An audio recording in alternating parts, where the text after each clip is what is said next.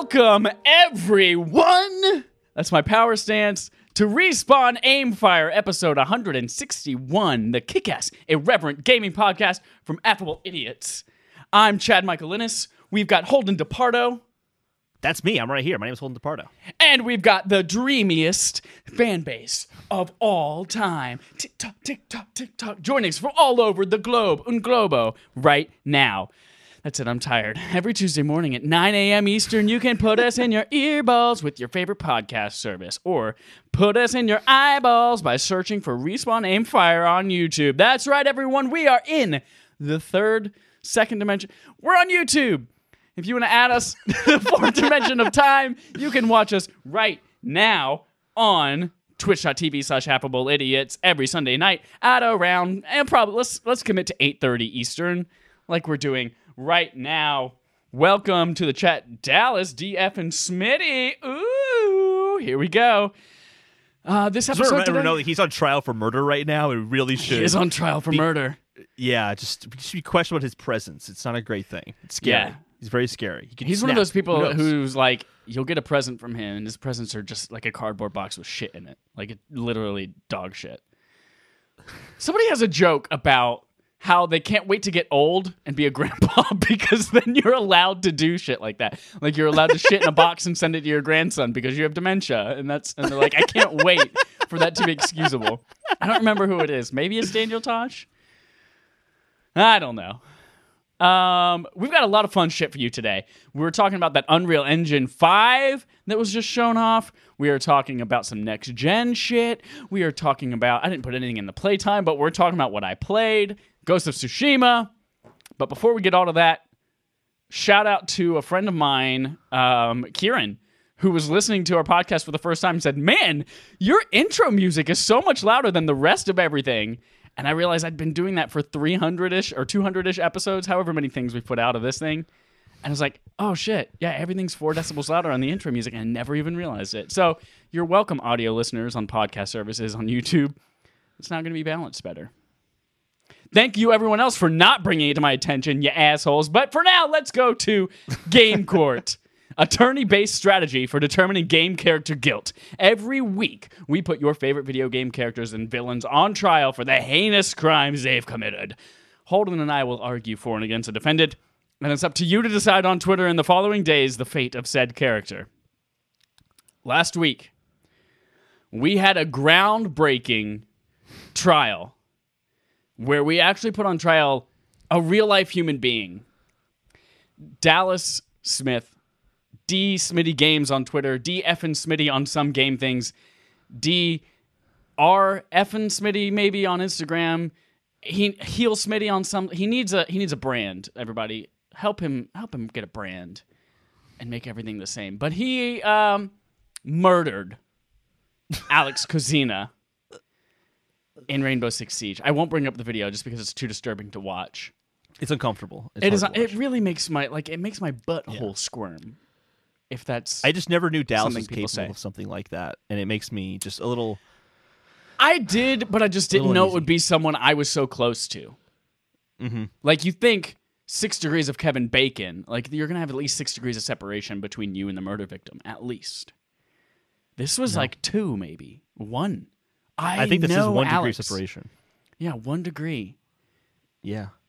That's rough. Would 0 degrees be yourself? How does that work? I don't even know. 0 degrees is the same as 360 degrees. Thank you. It's a circle. All rise for the Honorable Judge Dredd. It doesn't get old. I love it. Happy Voldemort Day for those of you watching. Every day is Voldemort Day when I wear this shirt. So, we put out the poll on Twitter, as we do every single week, and you all unanimously voted guilty of some kind. Yeah, everyone voted guilty. But there's been a further development in the case, and our prosecution would like to say something. I believe you have a prepared statement, Holden. Yes. So on Thursday night, May the 14th of the year 2020, excuse me for a moment, this is tough to say, but I killed Alex Kozina. And it made me realize something very important. I was the prosecution last week as well, and I can't sue someone for something that I did myself. So, Dallas, we have dropped all charges, even though everyone unanimously believes you're guilty. We dropped all charges against you. But that's... let me just another thought. I killed Alex pretty easily. I wasn't trying to kill Alex, and maybe Dallas wasn't even trying to kill Alex either. Though I still have some questions. I don't know about Dallas. So if Dallas is getting killed all the time, I'm suing him for being a con artist and trying to scam for insurance money. If he gets injured on the job as a police officer in Rainbow Six Siege, he gets all the insurance money, gets worker comp. He gets a lot of money. So the fact that 2 weeks in a row he's been in the way of C4 and a bullet, I don't think so. It's a little suspicious. So to be clear, this week, Alex Kozina is on trial for insurance fraud. For insurance fraud, yes. For putting himself purposefully in harm's way on multiple occasions. Absolutely, yes. Ladies and gentlemen, on the finale of Game Court, we now turn the tides and we are victim blaming on Game Court this week. With Holden being the prosecution, I will be the defense for Alex Kozina, and you will determine our final verdict of guilty or innocent for Alex Kozina. We will start with the prosecution's opening statement, which will probably sound very similar to what we already just heard. I mean, wasn't that my opening statement? I could just go over some bullet points again. I just want you to say it succinctly in like 2 sentences. Yeah, absolutely. So what happened here? All charges being dropped against Dallas because Alex is clearly trying to scam the insurance system and get workers' compensation for being injured on the job. He stood in the way of C4, which is how Dallas was accused of murder, which we've now dropped the charges of. And then I accidentally shot him because he walked in the way of my bullet. He knew that he was walking in front of the bullet. Undeniably, he knew. Absolutely. And this has happened in the past before with Alex. On occasions that we don't have expert witnesses or eyewitness testimony to bring in right now, but they exist. It's happened before. This is a patterned behavior, and it needs to stop. This is fraudulent, and it is not okay. Thank you, prosecution. We now turn it over to the defense. Thank you, dear Honorable Judge Dredd. Sorry, I had something in my throat. Dredd? This is my normal voice. Yes, this is Judge Dredd. It's Judge Dredd. I have not given any thought to my defense for Alex Kozina. And right now, the only thing that comes to mind are horribly offensive and in bad taste things about victim blaming. And I'm not going to go that route. So instead, what I will say, as I'm making it up on the spot right now, as I'm stalling to try and think of something that might save his life, is that it's very easy to squash a ladybug. They're not that fast. It takes a lot to get them off of your shirt when they land on your shoulder. No amount of tugging or ing or swatting at them without touching them will get them to leave. However, they are immensely fragile. A mere press of a shoe or a squish of your fingers, and that ladybug's life is ended. That doesn't mean that it's the right thing to do, or that killing that ladybug is any less horrible. It's not the ladybug's fault that it's fragile. That's how God made it. And God made Alex Kozina to be incredibly killable, but that does not excuse the actions of Holden DePardo and Dallas Smith. I move to have this case thrown out as a mistrial under such horrible circumstances as these guys are guilty. Alex is innocent. That's it. That's all I have to say, Your Honor. Wow. That was incredibly incoherent. But it goes on the record. So that is our defense for Alex Kozina. He's a fragile little ladybug. And now that is up to you, ladies and gentlemen. Again, for our finale, this is our final game court. For our finale, go to twitter.com/respawn-aim-fire. Vote to determine Alex Kozina's fate, whether he is innocent or guilty. or both if you have 2 Twitter accounts. But for now, let's move on to our next segment, which is Playtime, where we talk about everything we've played this week. Holden, while I brainstorm what I played this week and then write it into the note, I'm going to let you talk about what you played this week. Yeah, so I have a quick update I have a development update on Super Mario Maker 2, my Super World. Super Mario Maker 2. So I made some levels. I had my brothers playtest one of them, and I kind of gave them the easier of the levels that I had made, and they thought it was way too challenging for a World 1. So the good news is that World 2 or 3 is mostly done at this point. The bad news is that World 1 is going to be put off maybe another week. Maybe. I don't quite know yet, to be honest. So it'll come soon still. It's still happening. But, we've hit some hurdles here. But moving on, though. Most of my games this week were from Game Nights. Played Mario Kart 8 Deluxe and Rainbow Six Siege, the Grand Larceny event. Yes, Dallas, you were still the record holder, by the way, on my Mario level. So we played those 2 games on Game Night. I don't really have anything much to say about Mario Kart 8 other than that game is just so much fucking fun. I love playing that game. Those bots are hard. Like, I'm routinely coming in like normal 5th to 7th to 10th in those races. Oh, yeah. There was a few times I went from like 1st to 7th, like instantly. Because he was like, and I'm not bad at this game. Shell.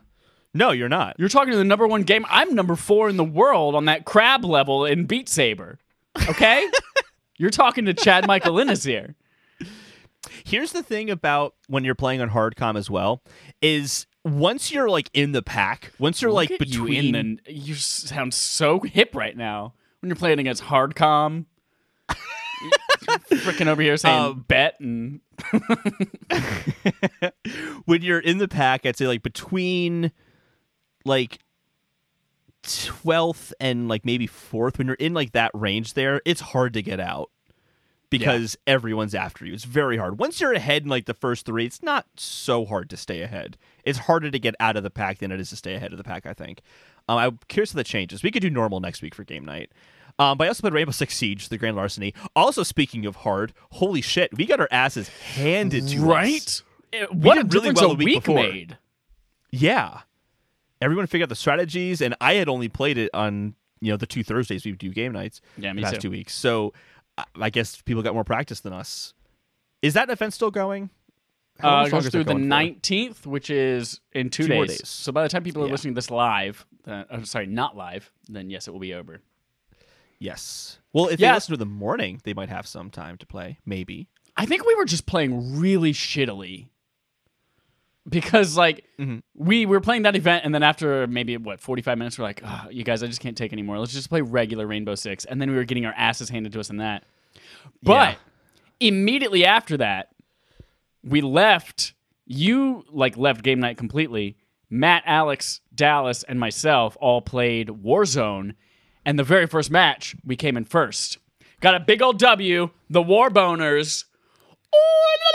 That's our reward cry. Warboners came in first on that round. We have a brand new strategy from Matt that helps us get there every single time. It's great. It's wonderful. What's the strategy? The strategy is, we played it a little bit with you, is that you immediately just go for as many recons as you can. One person dives down into a recon outside the circle, the other people up above, and they go to wherever the first thing is going to be, and then you grab a helicopter and you just recon bounce from 1 to 1 to 1. The only thing that fucks us up is when Dallas just gets trigger happy with a vehicle, and he's like, you guys, there's someone over there. I'm going to go blow it up. And there's also 90,000 people over there, and then we all die. And that happened a lot of times. But I'm not blaming Dallas. But to be fair, Dallas probably didn't die. It was just you guys. No, he did. We all got massacred every time that happened. Oof. And then the last time we were going out, it was just I was driving. I was in control of the car. And we were driving. It was really great. We were going to the opposite side of where we thought the inside of the circle was going to be. And we came across a big truck. And I stopped. I put it in reverse, started to go the other way. And Dallas was like, big truck, let's get out. And he hops out. And I'm like, why are you getting out? And he's like, And then immediately, 3 teams all swarm us and just massacre us, and we all die. And I'm like, next time, Dallas, you don't get to decide. I'm the decider. Well, I still have fun with that game, and I'm going to keep it installed for a little bit. I actually wouldn't mind playing that again sometime soon. Which one, Rainbow Six or Warbone? I mean, I'm going to keep Warbone on my Xbox all the time because it has the space for it. But yeah, I'll keep Siege on my PS4 because it's only like 60 gigs. It's not too bad. Yeah. But here's the thing. We played another game this week that we both played for 2 hours. I don't know if you could call it a game. Well, oh yeah. It's more so of like a piece of trash wrapped up in a bubblegum wrapper. You just spoiled the entire conversation. We're going to rip on Fallout 76, basically. So just a little, like, background on my experience with the game. I played it a little bit after E3 last year when they announced the Wastelanders update. It was supposed to come out fall, but now it just came out recently.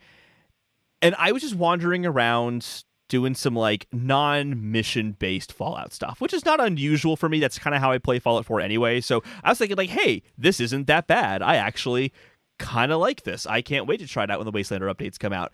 Had I tried a mission, I would have had the exact opposite feeling coming out of that demo because holy shit, it's unbelievably bad when you start getting into missions and all that stuff. Chad, you already said your impressions of it, but what do you think? So to be clear up front, take my opinion with a grain of salt because I'm not a person who enjoys Fallout. Just the world of Fallout, the general mechanics of Fallout. I played Fallout 3 for maybe about 20 hours when it came out, and I was like, I don't really like this, and then I didn't try any of the others. That being said, this game is horseshit.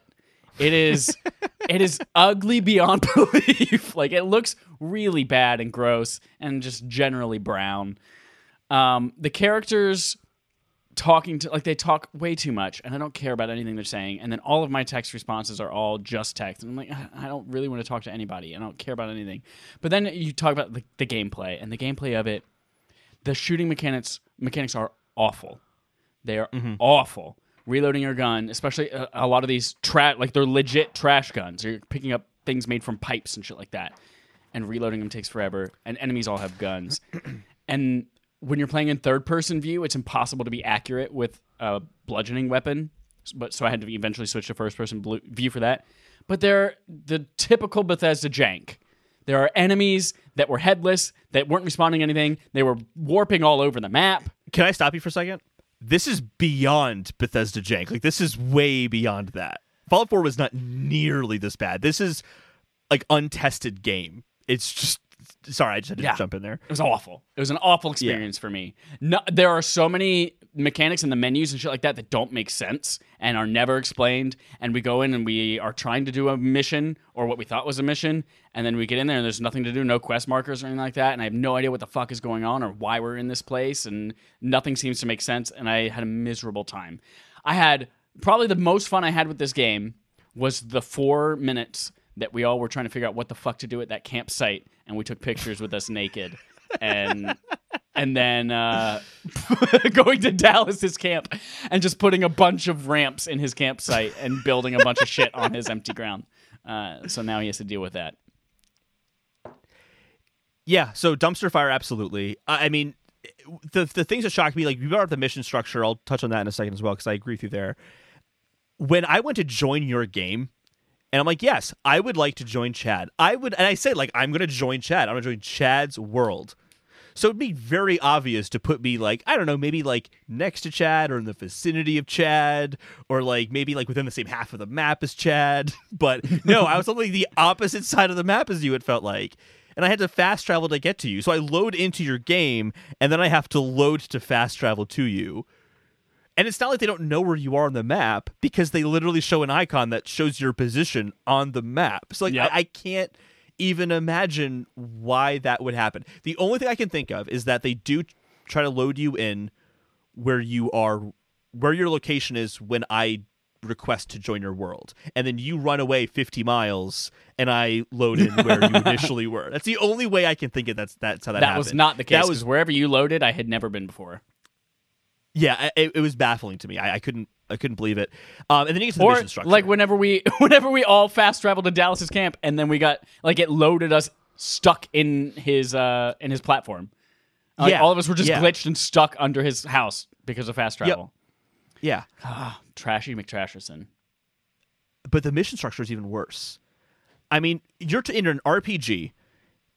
I just feel like, to me, I never thought of this as the staple of an RPG until I realized it was very much absent in this game, which is a clearly defined mission structure of like, you're going here to do this because you're role playing something to go on a journey together. In this case, with your friends, you have this goal. Like, RPGs are very much based off Dungeons and Dragons. Dungeons and Dragons is like, hey, this is your goal. This is what you're doing. What do you want to do in this role playing experience? This is literally like, you hit a button in one area of the map at a power plant, and it says, actually, you need to power this because you want to know what happens when you push the button, right?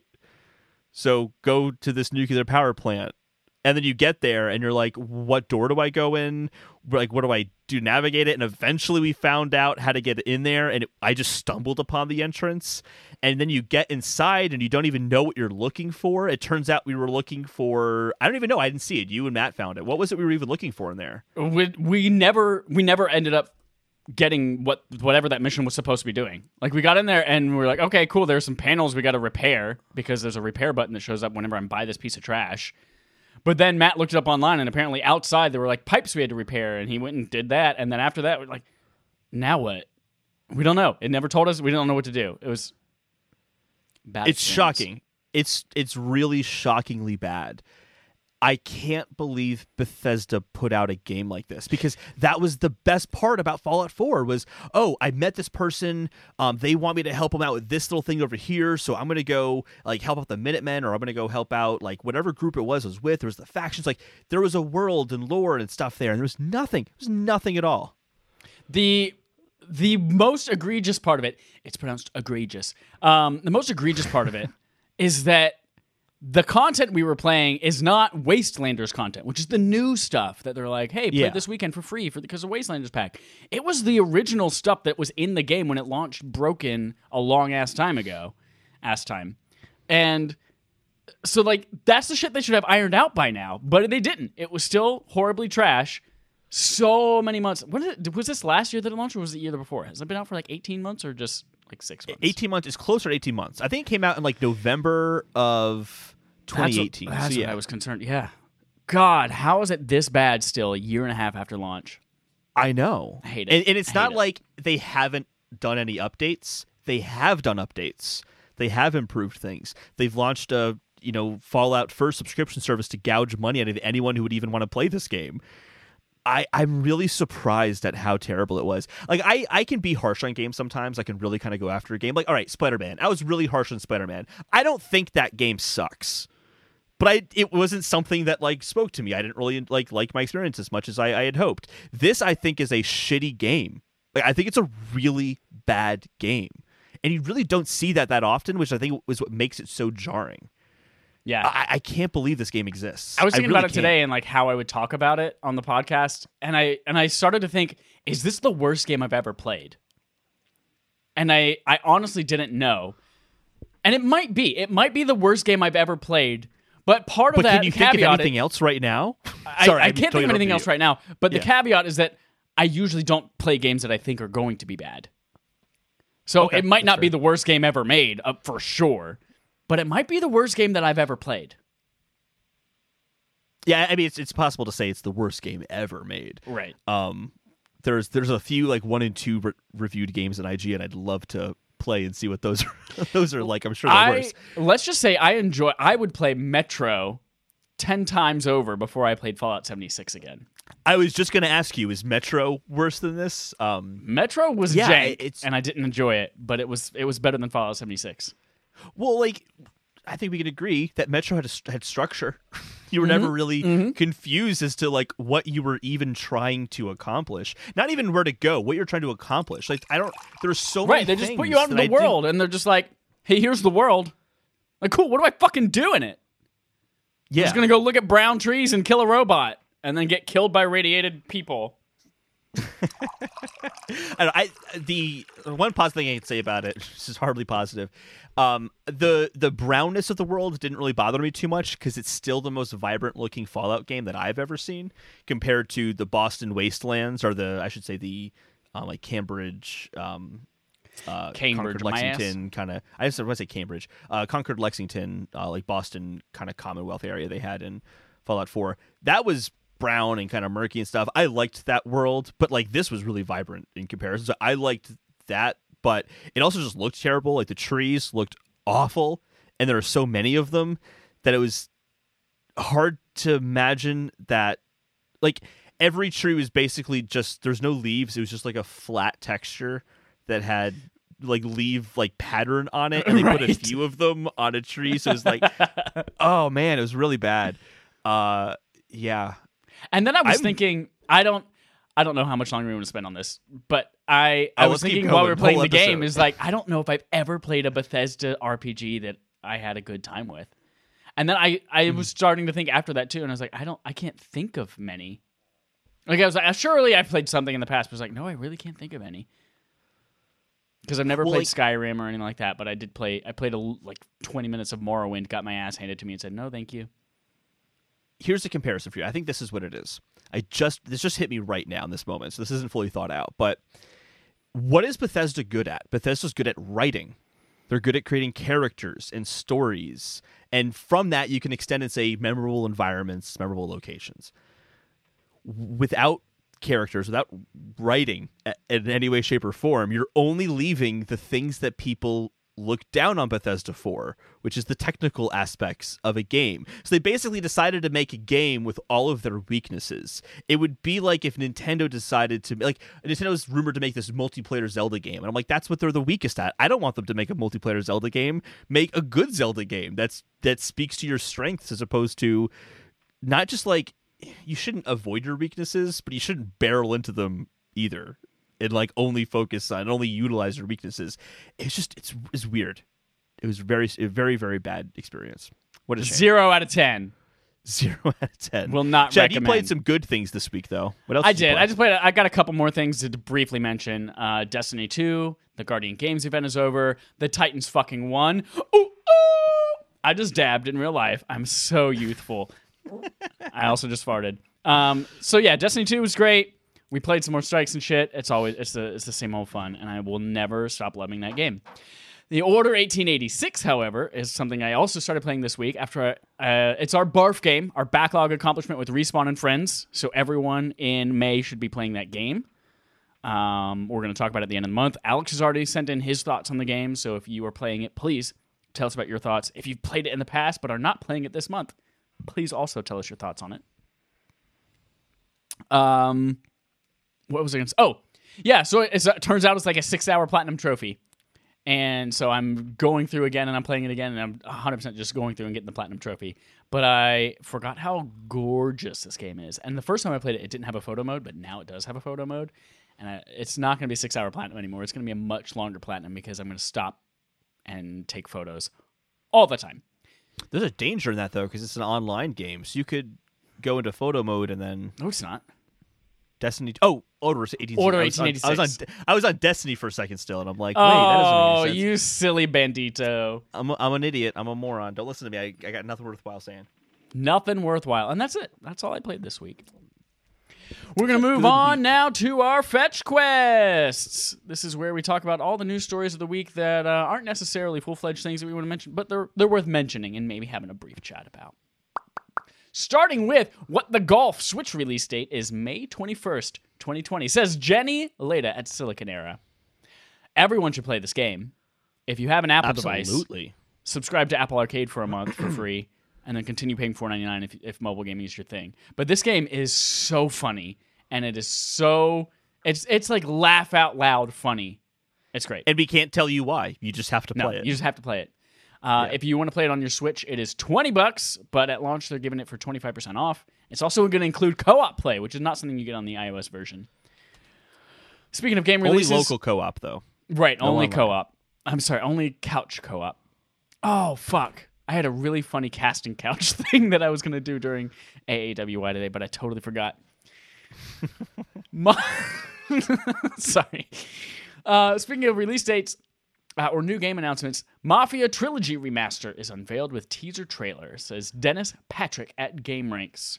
And by the time you're listening to this recorded, you will already have the opportunity to go see a full announcement with the trailer. It's coming out on May 19th. Have you ever played a Mafia game? No, I'm curious to try one out, though. I've never played one either. people talking about the story of Mafia 3 and how it's like one of the greatest video game stories and the character and blah blah blah. But then they also say, but the gameplay loop is really boring and awful, but the story is worth it. And I was like, I don't know. Sounds like a Bethesda game to me. We also have another retailer listing hints at October as the AC Valhalla release date. It says Brianna Reeves at PlayStation Lifestyle.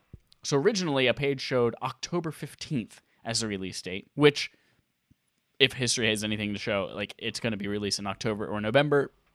But that's since been edited to the typical placeholder of December 31st, 2020, which is what most retailers use for pre-orders and things like that. One is just like, it'll be out before the end of the year. We promise. We just don't know when. That date sounds right, though. October 15th, yeah. Not December. Yeah. December 31st. That makes so much sense. Perfect timing. Just after Christmas. Yeah. I mean, everyone wants to go out on New Year's. Stores have abbreviated hours. Speaking of abbreviated hours, Resident Evil 3 was a short game this year. And Resident Evil 3 has also sold over 2.5 million copies to date, says Chris Moyse at Destructoid. So it's got some modest sales numbers to it. 2 million of that 2.5 were within the first week, meaning that about a month afterwards it sold 500,000. For comparison, RE2 Remake sold 3 million copies within the first 4 days of launch. Obviously reviewed better. Actually, Resident Evil 3 got some really good reviews, but it also got some pretty bad reviews too. Yeah, the consensus was pretty much uniform, though. Like, even people who really enjoyed it totally acknowledged that it was a shorter game than RE2 and didn't have the same replayability. So I think even if someone saw a really positive review, they still might not get as high of an impression. Yeah. You can go and listen to our review discussion right here. I'm pointing up to a little banner. Just kidding. I'm not going to take the time to go back and find that and link it to this exact moment in the video, but just search it. We also have the official Tomb Raider Animal Crossing QR codes and outfits have been shared by Crystal Dynamics, says Jenny Leda at Siliconera. This is cool. I love seeing, like, they've shared a Lara Croft Tomb Raider outfit for play in Animal Crossing. So it's like people are creating and developing content for a Nintendo game that have nothing to do with Nintendo, which is really great. It's specifically cool that it's Crystal Dynamics themselves doing it, as opposed to a Tomb Raider fan. That's the really cool part to me. Microsoft did something similar kind of right at launch. They released like Xbox-themed shirts and stuff like that. Yeah. And there was one other thing. I can't remember the other game, but there was another game that was kind of similar to that where the developers released. I think that's really, really cool to see the developers all kind of embracing each other's games. This PS4 has now eclipsed 110 million units sold, says Logan Moore at DualShockers. That is incredibly impressive. I feel like it wasn't even a whole year ago when we were talking about it selling 100 million units. And now it's at 110. And if PS5 comes out and they price drop the PS4 and PS4 Pro, this thing might become the best-selling console of all time. Especially if we have a lot of cross-console games. I don't know. They had it would take a few years. They had a pretty significant drop-off in their sales from the previous year to the next year. So, like, this is... they sold 13 million consoles in the 2019 fiscal year. And then in 2018, the previous year, they sold 19. So they had a drop off of 6 million. After the PS5 comes out, I'm sure it's going to be an even bigger drop. So it's going to get close. I'm sure it'll be in like 2 or 3. I don't know. PS2 is going to be really hard to beat, though, because it had that DVD. It was also a DVD player for so many but people they're that only even at play like games. 150 million. They only have to sell, a third or 50% more consoles than they've already sold in order to beat it? I mean, it's possible if they started doing like $100 PS4s and PS5 is like too expensive and people don't see the benefits of the SSD yet. And like there are factors that could absolutely work that way, but it would be a tough sell. Not that Sony would complain about it at all. They would love to occupy the top 2 spots. Right? Yeah. Clubhouse Games 51 Worldwide Classics will also receive a free version for multiplayer, says Ryan Craddock at Nintendo. I took some pre-workout. Before the podcast today because I accidentally fell asleep, and you'll see why whenever we get to Game on Game Show. It is another flesh it out because I fell asleep for an hour instead of doing work. So I took some pre-workout to wake up, and now it's really starting to kick in. Woo! So that the game that they showed off at the Direct a couple months ago has like pool and backgammon and a bunch of other games like card games and shit like that. Coming out on Switch, is going to have a multiplayer ability from the sound of this, it's going to have multiplayer even if only one person owns the game. Yeah, but only for local. Right, Not like for ad online. hoc Wi-Fi, not like Yeah. playing online with others. Which I was a little disappointed because when I saw like, there's a free version for multiplayer, I was kind of hoping we could do this for a game night game because this is a Nintendo game. It would totally fit into Nintendo night. And I think it'd be kind of cool. Like we can just do a different like board game or like, whatever kind of game you want to play. Like I think it'd be fun, but I don't know if people are going to want to buy Clubhouse Games 51. I'm buying it. I want to play it. Do it, you coward! What else am I going to play this year? Games that you should play if you haven't already. Respawn Head says that there's no Titanfall game currently in development, but they say that it's always there. Says Chris Carter at Destructoid. That's a kind of a shame because Titanfall 2 we played as a barf game last year, and it was surprisingly one of my favorite games that I played that year. And it's just Absolutely, excellent first-person shooter campaign, a really wonderful multiplayer experience.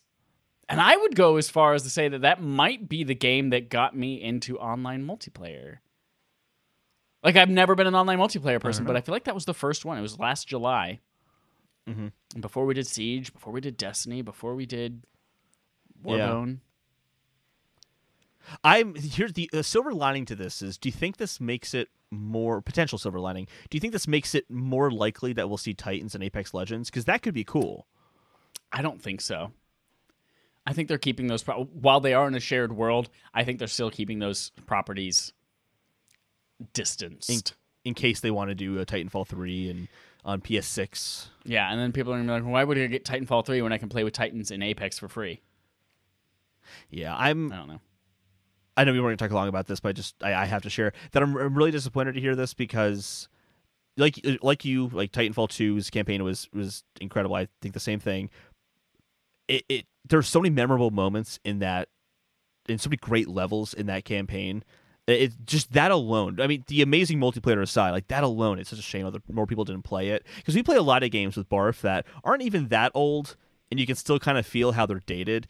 It's not very often that I've played a game for Barf. Actually, this might be the only time I've played a game for Barf and really thought I played something really unique and special. Maybe Undertale would fit. Undertale would definitely fit into that. Not maybe. Undertale would definitely fit into that too. But like it's such a unique experience that more people need to play. Like people have to play this game. It's not even like a niche like our sophisticated. We play so many games like gamer palates. Like that's why we enjoy it. Like no, like I think this is a game that can speak to anyone who likes first person shooters.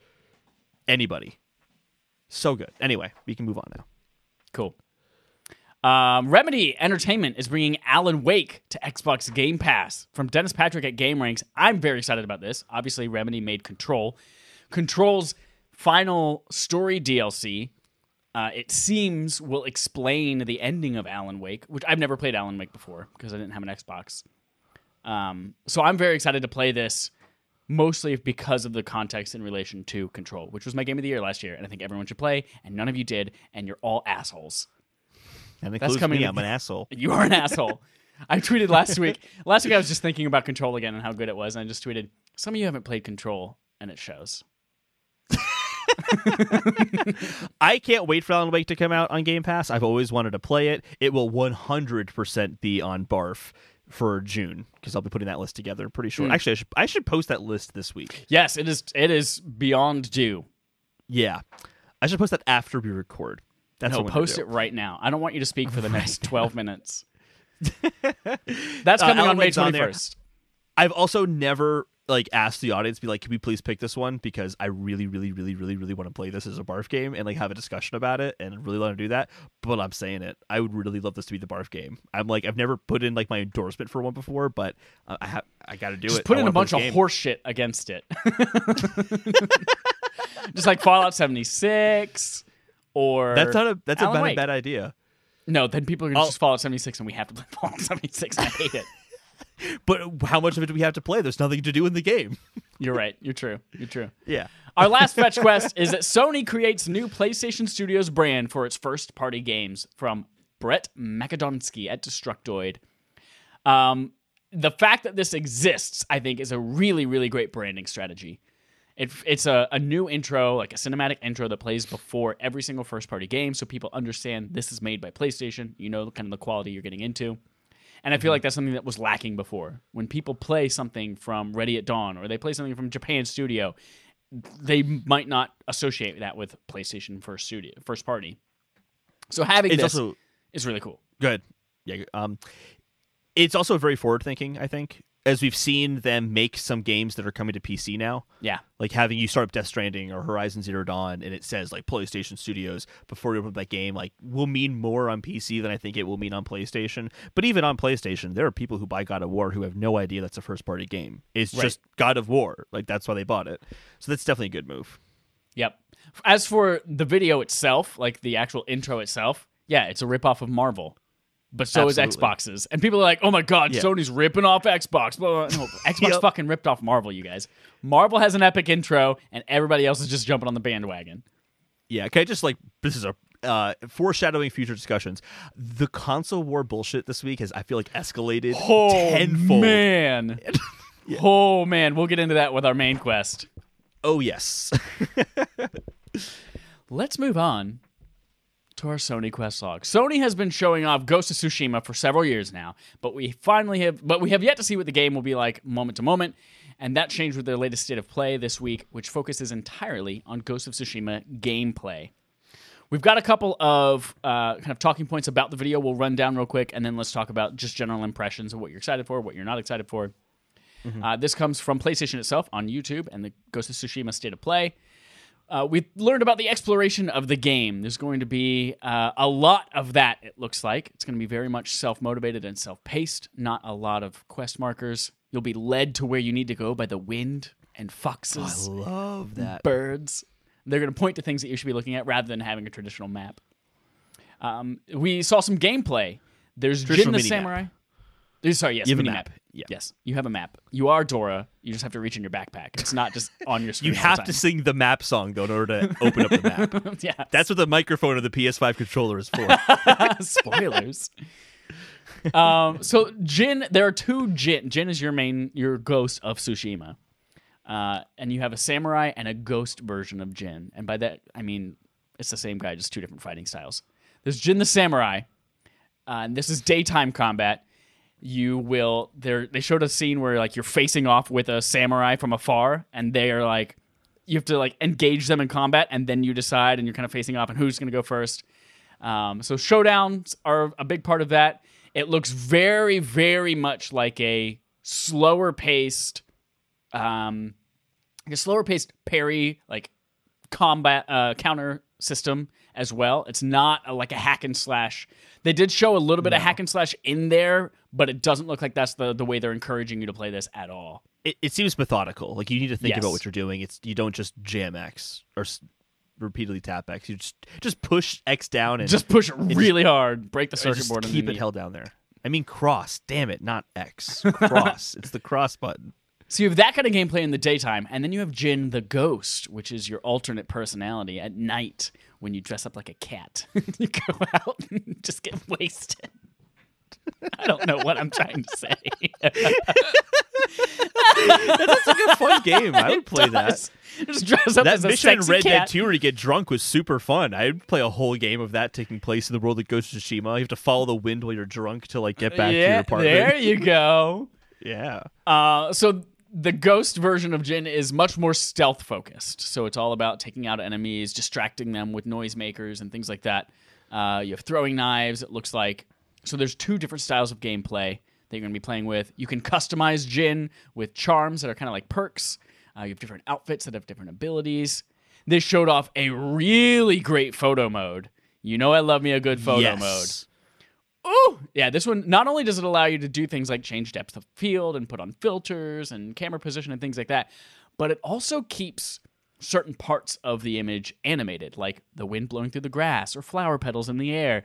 And you can change, are there flower petals in the air? Are there butterflies in the air? So you can change all sorts of parts about it. You can take a video as you like slowly cinematically pan the camera. Oh God, it looks so good. I can't wait to get lost in that. You can also, you can add titles and graphics and music to it. Love it. The animated, like, GIF version, like, little video, like, looping video, those look so fucking gorgeous. Holy shit.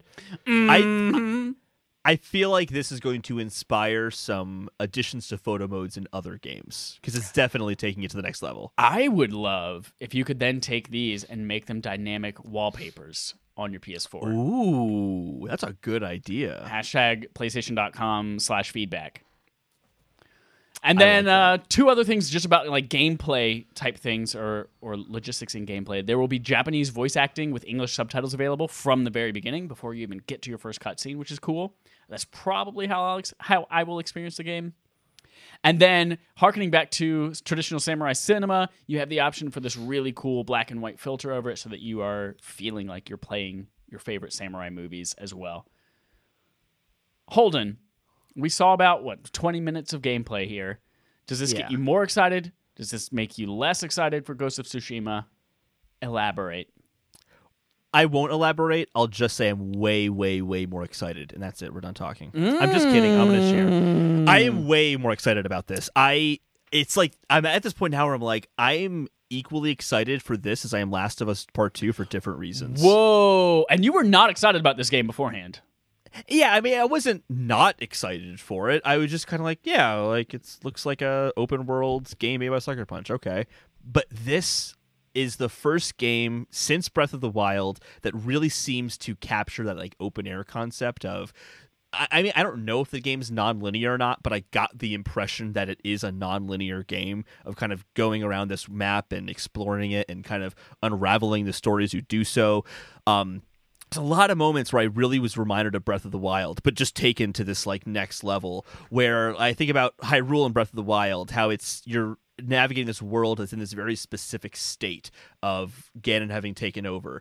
And in this, it's this very specific state of the Mongols having taken over, and you're living in that world. So it just seems to be like a really good balance between good world design in its visuals and how you navigate around it, and also the lore to give you many reasons to want to explore and learn about this world. But like the Gust of Wind, another thing I think is going to be picked up in other games. That's really brilliant and can work in basically any video game, but it specifically makes so much sense in this world that they've developed, and seeing the wind flowing through the grass. It's just so fucking gorgeous. Like there is that point where Jin is standing on the side of a mountain, he's looking out, and you see the stacks of the columns of smoke and like different landmarks, the yellow leaves in the forest and in like the west or whatever.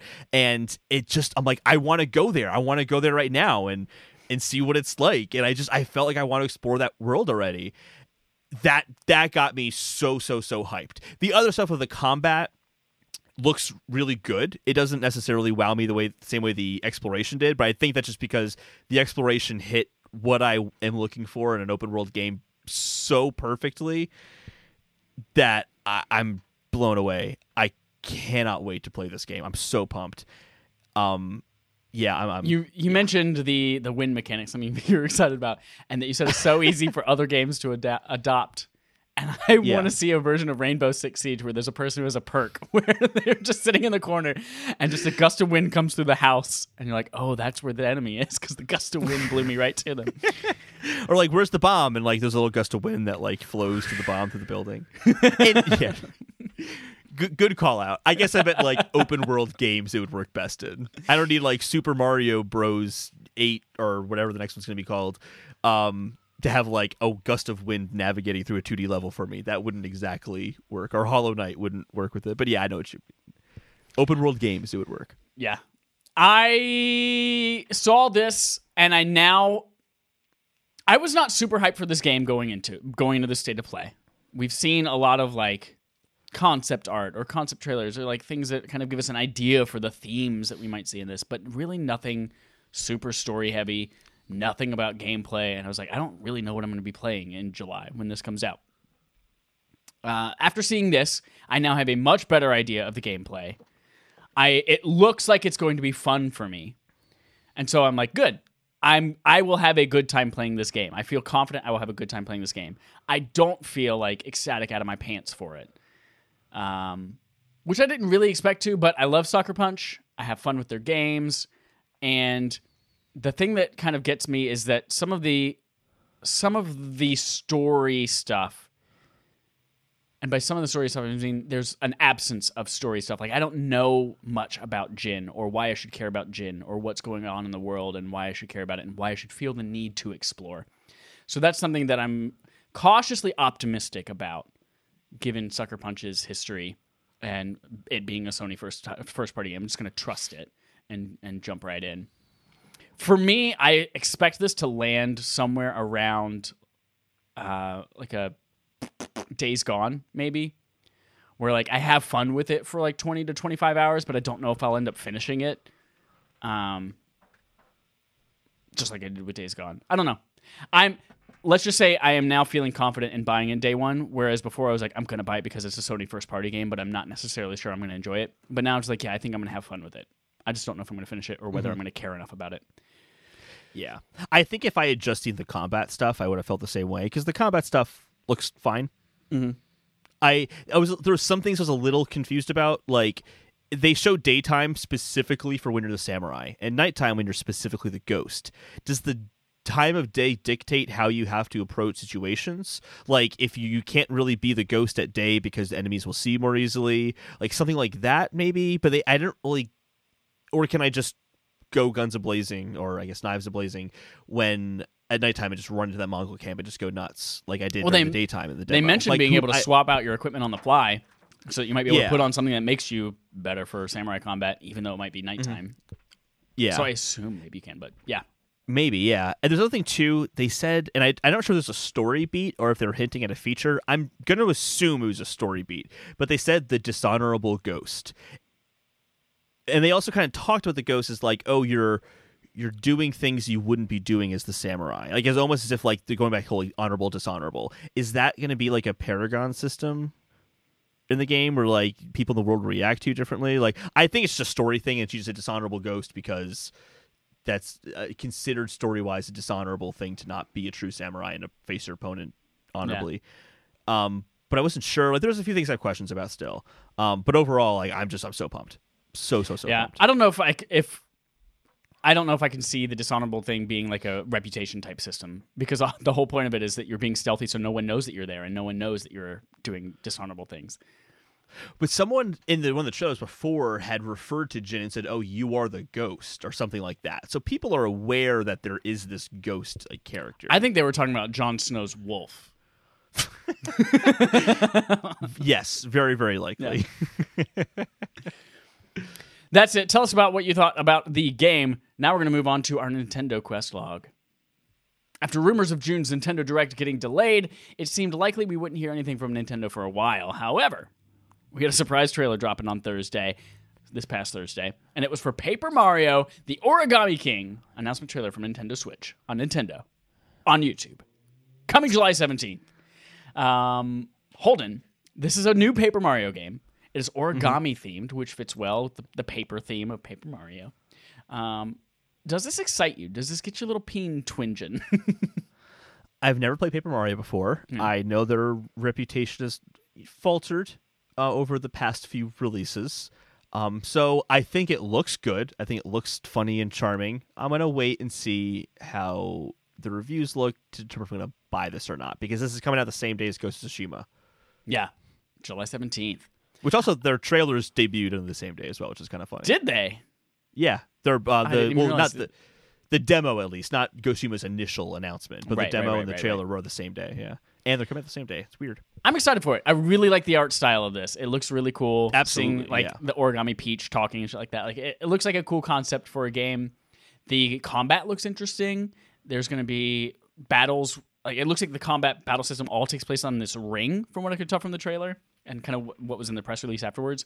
And it's all ring based, and the rings, they're different concentric rings, and they're all switching, and then you have to like line up enemies on them and do attacks.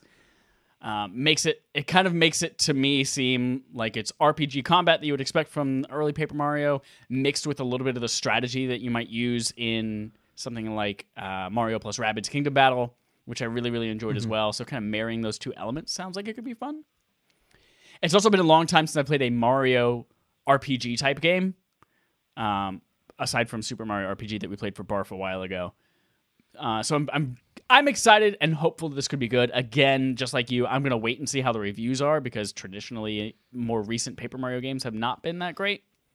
But I'm glad they're taking another crack at it, and it looks like it could be a winner for me.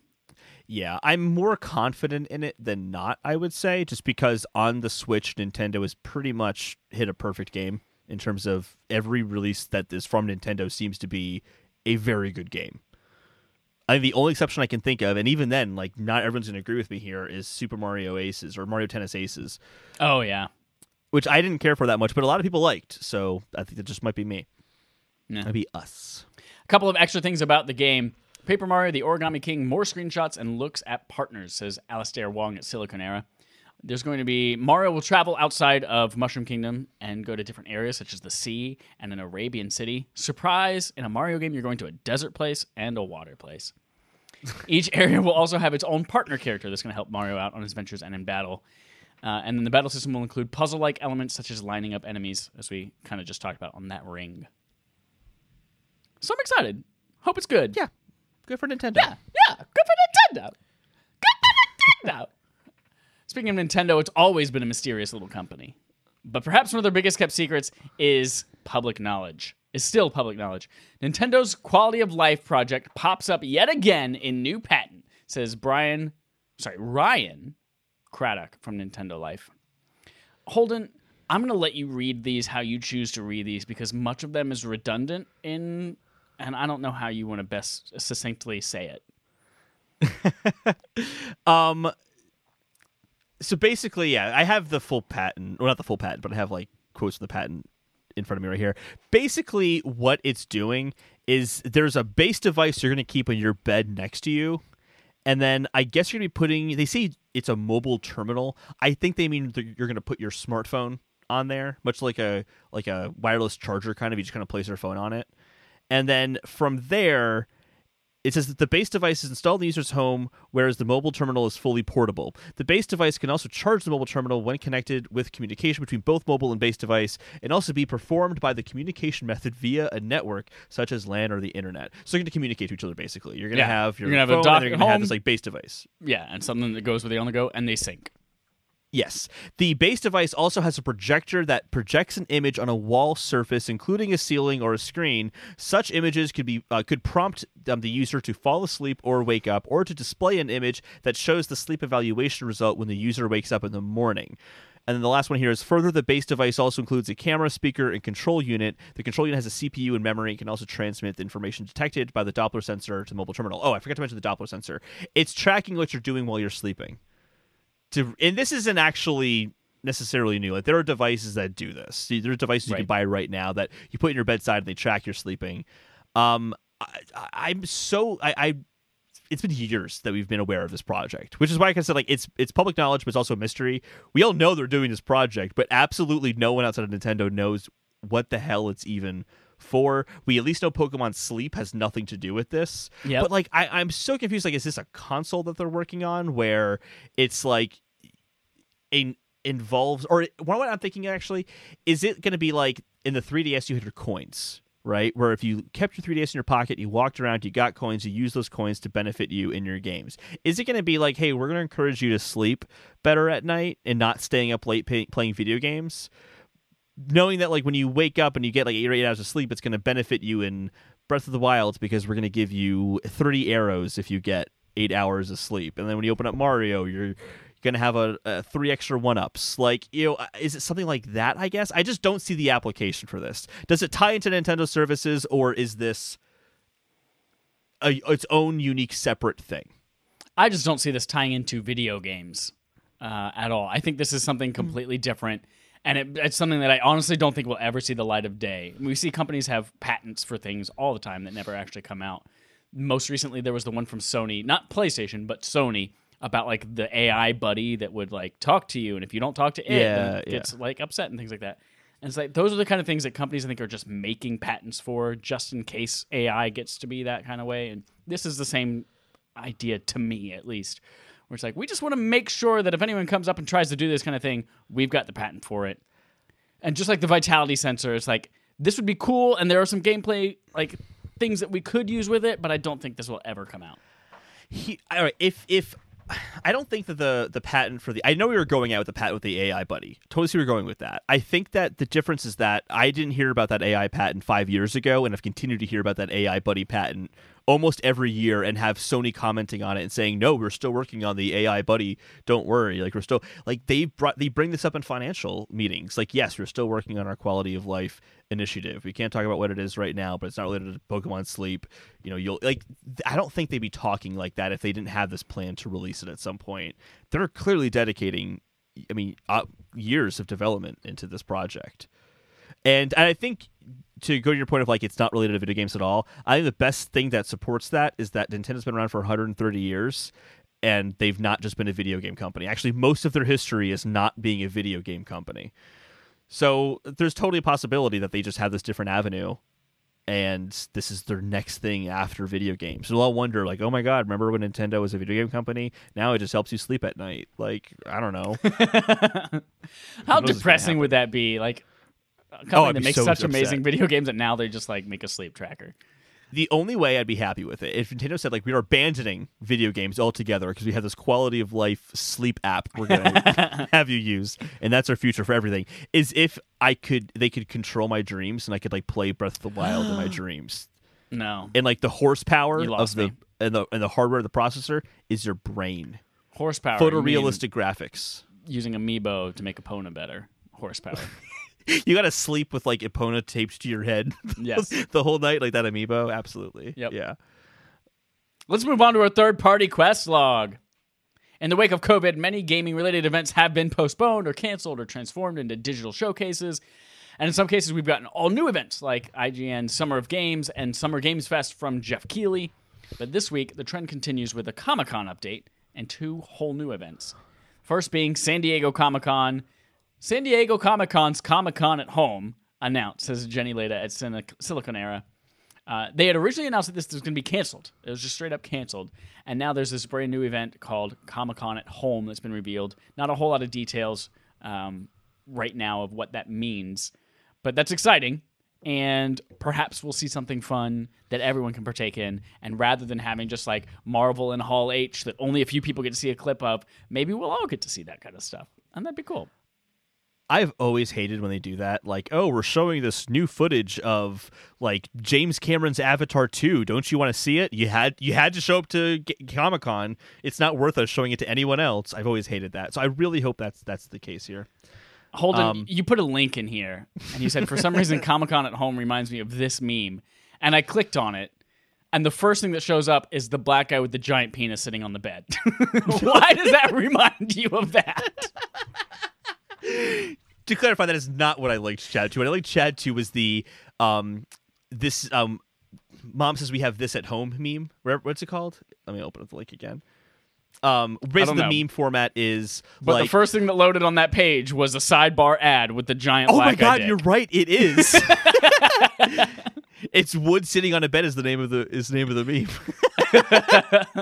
That's really funny. So it's We Have Food at Home is the name of the meme. So basically how it works and how I recognize it more is, let's say you asked your mom, like, hey mom, you're a kid. Hey mom, I really want to get Fallout 7 or Fallout 4. And she's like, we have Fallout 4 at home. And there's a picture of Fallout 4 at home and it's Fallout 76. Like, I don't want to play that version. Like, that's the meme. And every time I think of, like, Comic-Con at home, I just think, like, we have Comic-Con at home. And it's something, every time. It's stupid. It's not funny. I just find it funny because that's stupid.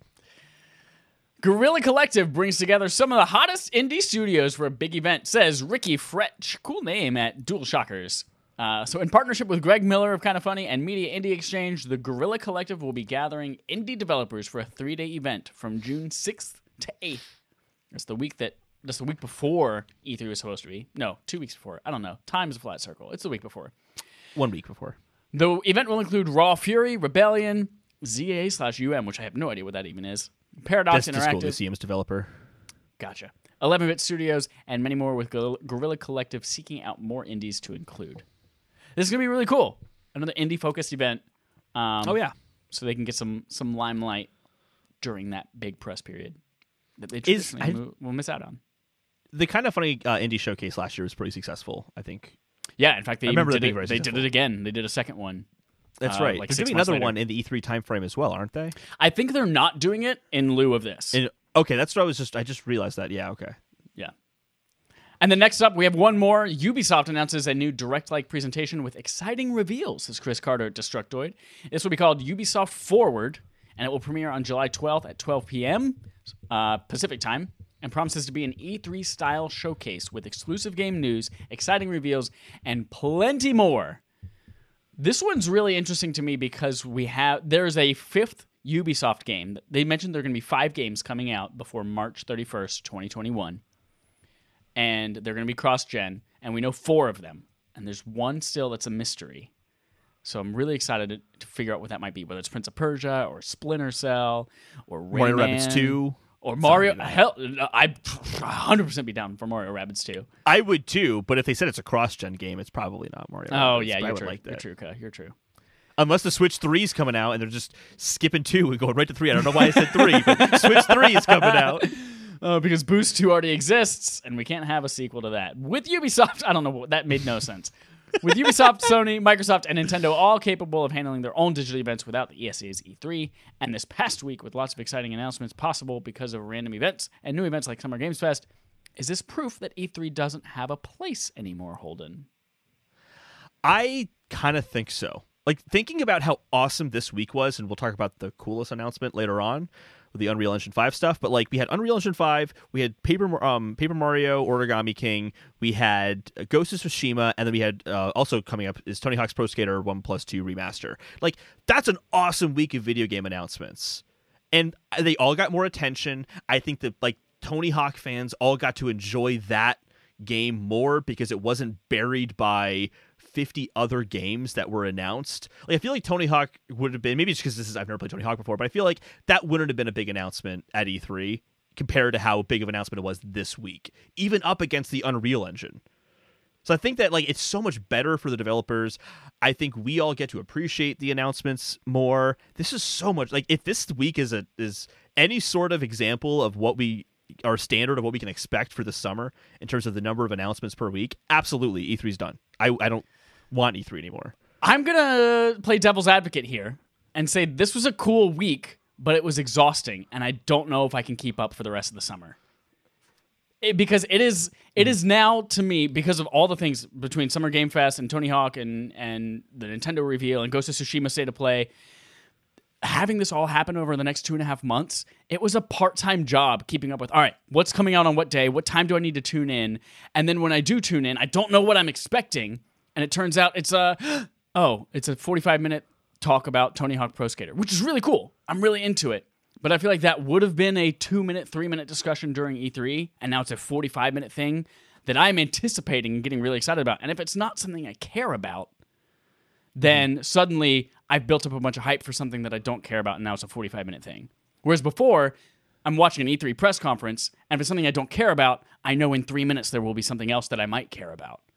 So what I'm trying to say is that I built up a lot of hype for these things, and I don't know if I can sustain that. And there's no way they can sustain the A+ content that they did this week over the entire summer. Some of it's going to be teasing Summer Game Fest announcement at 11 a.m. on Thursday, and you tune in, and it's like some ho-hokum shit that we don't care about. And it's like, oh, God, I just got so hyped for that thing, and now I'm totally let down.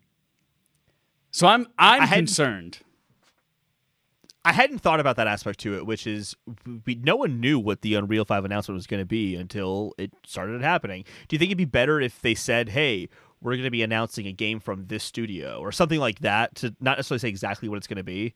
Yeah. Or even do what they do with like Assassin's Creed and say like, hey, we're announcing Assassin's Creed Valhalla next week. And then next week we get the reveal. Like Mafia 3 did that. Like, do you think that would work better for you if they kept the release cadence but did something like that? Rather than having 5 or 6 different events every single week for 2.5 months, and I don't know what's coming in any of them, and I don't know which ones to be excited for and which ones to like temper my expectations for. I would love to have some idea ahead of time of what I'm getting into. Yeah, because this could ramp up as well. Yeah. IGN Summer Gaming hasn't started yet. We're still going to get like the digital showcases from, I'm assuming Sony will have something in the summer for something. Yep. Microsoft. Well, they're already gonna have participating once per month. in Summer Game Fest as well. Oh, that's right, they are. Also, like Nintendo, I'm sure will have something at some point later on in the summer, even if they don't do something in June. you're still going to have Devolver Digital. Like, you're still going to have those events. They could even ramp up. Yeah. And I this week I was already exhausted, and like we had the group text going and things, and somebody was like, "Oh fuck, I totally forgot that was even right now," and I tuned in halfway late to it and late to the conversations. It's so much to keep up with. Whereas before, I used to just literally take a week off of work for E3 and just sit on my couch and watch it all and take it all in, discuss it, and then move on. Just take the summer off. Just take the whole summer off. There you go. Take the whole summer off. Yeah. I need to take a sabbatical. So yeah, there's a ton of cool stuff and there's so many opportunities, but I need someone to rein it in and tell me what to care about. But Square Enix has said, you know what, Chad? You stay exactly where you are. Don't worry, we're not going to bother your little head with some kind of press conference, or like we're not going to come out with an E3 like briefing. Says Jenny Leda at Silicon Era. Takashi Mochizuki of Bloomberg tweeted, Square Enix sold. Jesus, Michael Christ. Square Enix said it won't hold online event to unveil this fiscal year's new releases around E3's timing because making assets ready for such show has become difficult due to COVID-19. Instead, it will announce new titles on an individual basis. I feel like that means that they're going to have low-key things and they're not going to have like some kind of big flashy thing that everyone has to look forward to and then get excited about and then be disappointed in.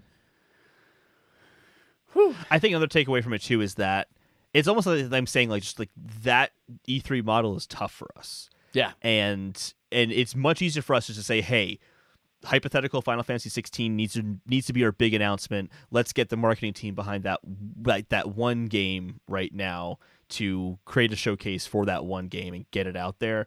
I think that a lot of companies are going to start moving away from having a bunch of announcements at once. And if E3 does come back, it'll probably be smaller if it does come back. I think just because companies are going to realize, like, especially since work-life balance is becoming a big conversation in the gaming industry, I think this will prove to be really beneficial towards that work-life balance challenge. I mean, making vertical slice demos for an entire lineup of games for 1 week, that's a lot of pressure, and it's time that gets taken away from game development. So I feel like even if E3 comes back, I mean, it's coming back next year. We just don't know how it's coming back, what it looks like. The individual announcements will probably reign supreme, I think. Yeah. Speaking of individual announcements, we've alluded to one already, but we're going to speak more about it. Tony Hawk Pro Skater fans haven't seen a good release for a very long time, and now there's good reason to believe that's changing, and that's with Tony Hawk's Pro Skater 1+2 Remaster coming to PS4, Xbox One, and PC on September 4th, 2020, says Sato at Silicon Era. If you ever played those first two games and you have any kind of fondness for them, you are going to love this. It is exactly the same game. They wanted to have the same feel. They went even so far as to say that the code, like the gameplay code underneath is the same so that it feels the same when you're skating. With hugely updated visuals. Yeah. Amazing looking visuals. Love it. I love it. Like, why did they call this a remake instead of a remaster? Yeah, 100% like, it's should be called a completely remake. remade. Yeah. This is remaster as much a to me remake is like it's as... up-resed. Yeah, this is Shadow of the Colossus remake. Although they called that a remaster too, didn't they? I think you just called it Shadow of the Colossus. You're probably true. Let me see. But yeah, all the original levels will be there. All the same skaters, tricks. They're going to have all of the new tricks and things like that they introduced in Tony Hawk Pro Skater 3 and later, but they're bringing them to THPS 1 and 2, which is really cool. I have a ton of fond memories from that game on Xbox. I can't wait to frickin' skate in that warehouse again, collect those VHS tapes. They will have all of the original skaters returning. In a cool twist, they're also going to be, they scanned them in again, and obviously they're older now. And rather than de-aging them, they're just going to have the old version of the skaters, which is really cool. The biggest thing that concerns me, however, about this game, and it might be a deal breaker for whether or not I buy it, is that Spider-Man's probably not going to be in this game. Maybe only the PS4 version? Maybe, but see, like, the reason he was in the first one, and this is because Tony Hawk was under Activision, and Activision had the rights to Spider-Man games, and that's just not the case anymore. And that's why I played that game to do all the shit to unlock Spider-Man so that I could then skateboard as Spider-Man. Like, that was the allure of the game for me. And now I just don't think that's going to happen. I'm just kidding. It would be cool if he was in there, but it was still a dope game to play anyway. So I don't really care about Tony Hawk's Pro Skater that much. I don't have an opinion on it. I just never played one. I don't really play sports games. I've kind of always lumped it into that sports game category that I just avoid like the plague. Plague Tale Innocence, apparently a great game. It was a great game. Yeah, Plague Tale Innocence is really great. But I watched the trailer for this, and I actually had a really big smile on my face because just like, this looks like a really, really strong effort. This looks like something that's really going to make a lot of people really happy, and that was just kind of cool to see. Yeah. Like, this totally could have been like, yeah, we made Tony Hawk Pro Skater. It's like mildly better than Pro Skater 5. Have fun, everyone. Like, they totally could have just up-resed it or something like that. But it really looks like they put a ton of care and love into this. They even went to as far as trying to get. They have most of the original soundtrack back too. There was only I think they said 5 songs or something like that. They couldn't get the rights to again. But yeah, they're trying to make. They're trying to be as loving and careful, not careful, but careful as they can about this game. Full of care. Full of care. It's Very nice pumped. to see that kind of stuff. It is. Before we get into our main quest, I want to tell you about Affable Idiots. And Affable Idiots is the new brand under which all of our products, like this one, Respawn Aim Fire, and this one, AAWY, we all live under that new umbrella. So if you want to support us, we have a couple of ways that you can do that. First, it's free. Go to YouTube. We need your help. Obi-Wan, you're our only hope. Please go to YouTube. Subscribe to our channels. It's in the description of each episode. Click on the links. Hit subscribe. We need 100 of you to do it. We're like a fifth of the way there so that we can get youtube.com/whatever we want to say. I think we need to make this a thing. If someone supports us on Patreon with a Patreon account named Obi-Wan Kenobi, you're the greatest person ever made. Greatest person ever made. That's a weird way to put it. But yeah. Well, I mean, technically you do make people. Yeah, you do. With like But it's a weird way to human phrase soup that. and a little seed. That's new euphemism for sperm I'm using now is human soup.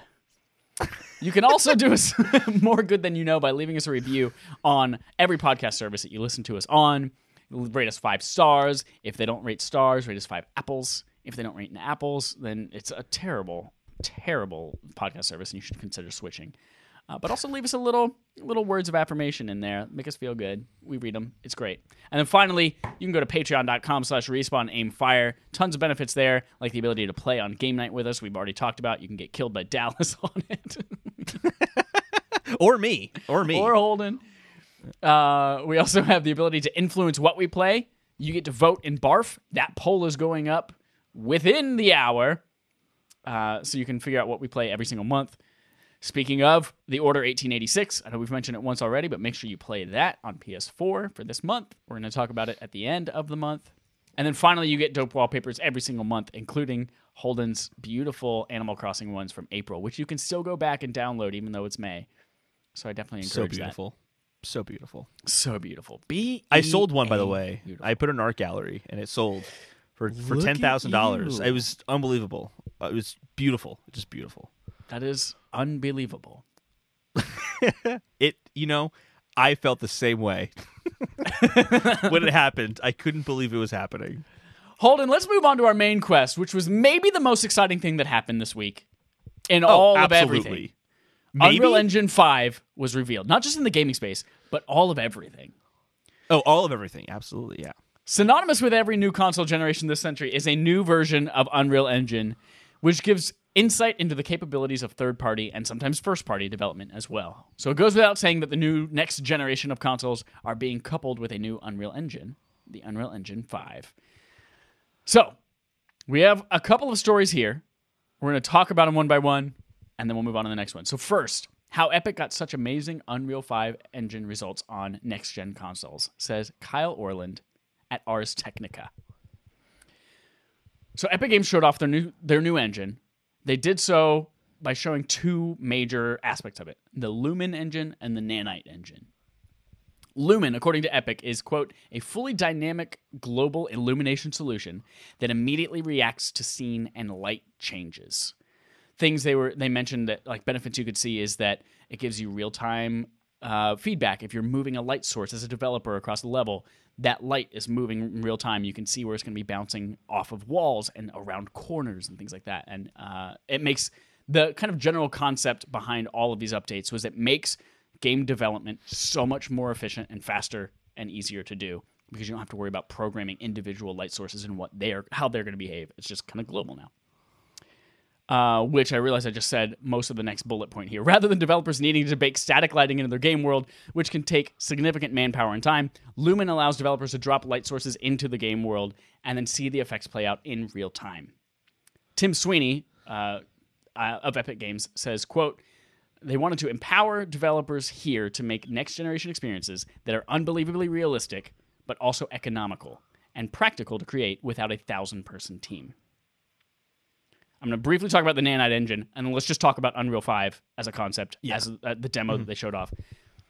The Nanite engine was the second thing that they mentioned, and this was basically an engine that runs in the background to automatically scale objects for you in a way that makes it incredibly efficient memory-wise on the system and makes you only have to worry about creating one high-res asset and then not having to worry about what to do with it from there.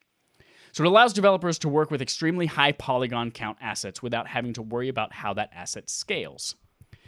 3D models and other engines require artists to make multiple versions of the same model to limit detail and memory allocation based on the player's distance to that model. For instance, you might take a really high-res version of that model and have that with a ton of polygons, a ton of triangles when you're up close and looking at it right in front of you. And then as you get further away or as that drifts off in the background, you might swap it out with a really low-res, ugly-looking model, but it doesn't matter because it's not up close to you.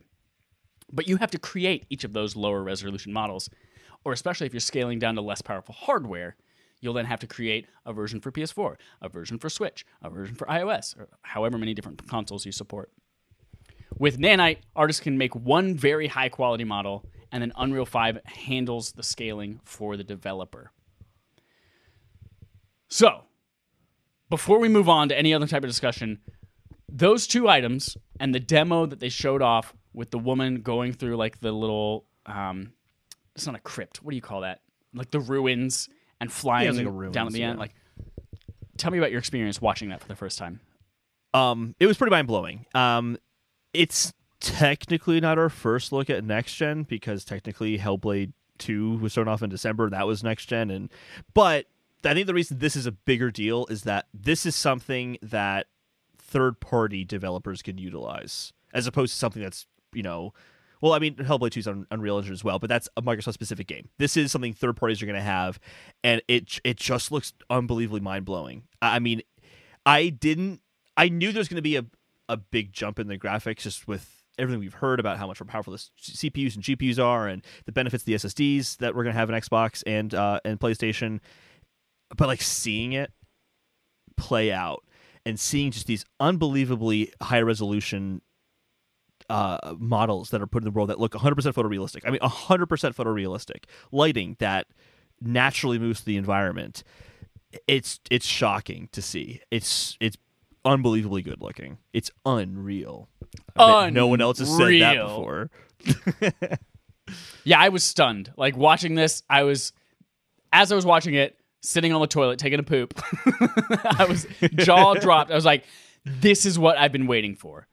When we've been waiting for why next gen matters and what things are going to like, this is exactly what I needed to see.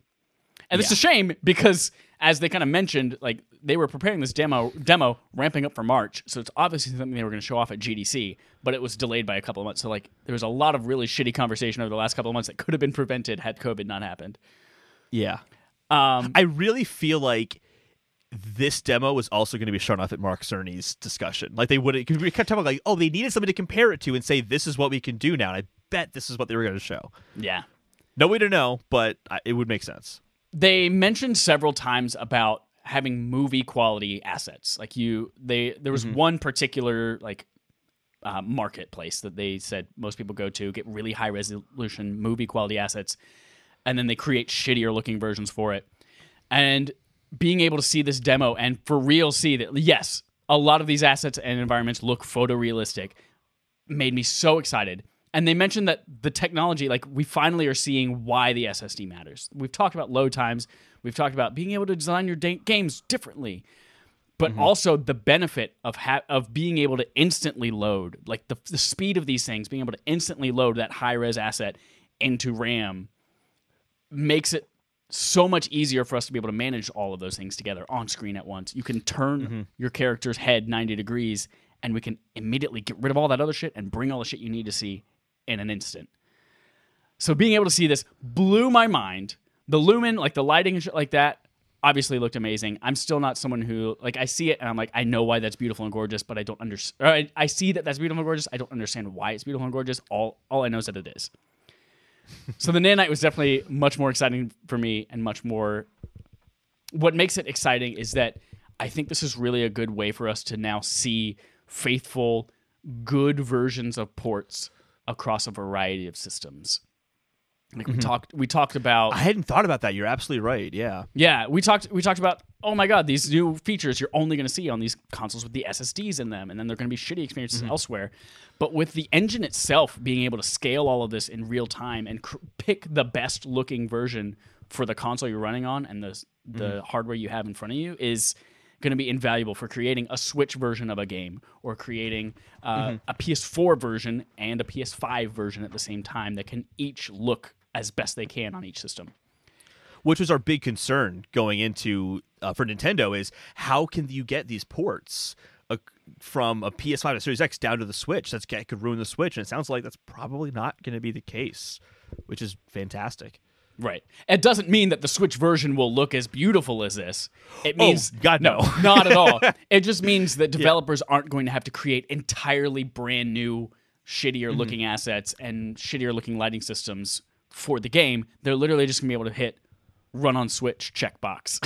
I mean, it's going to be more complicated than that, but they're basically going to say, make this run on Switch, and the engine will do all the work in the background. Yeah. It definitely, and this is kind of leading into the next part of the conversation, but like it kind of, I'll leave this as my last thing before we move on. You can say anything else if you want to afterwards, of course, as well. What's cool about this demo is a lot of Unreal demos and a lot of tech demos in general are just saying, here's how good this game could look. And this game, this demo, A+ on that mark, like how good things could look, A+.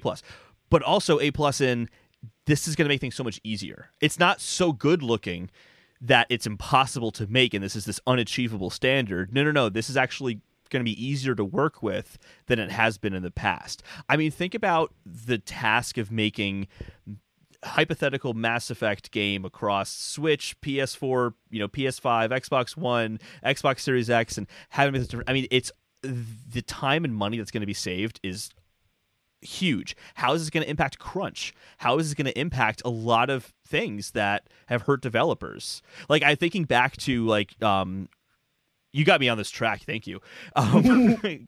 You opened my mind.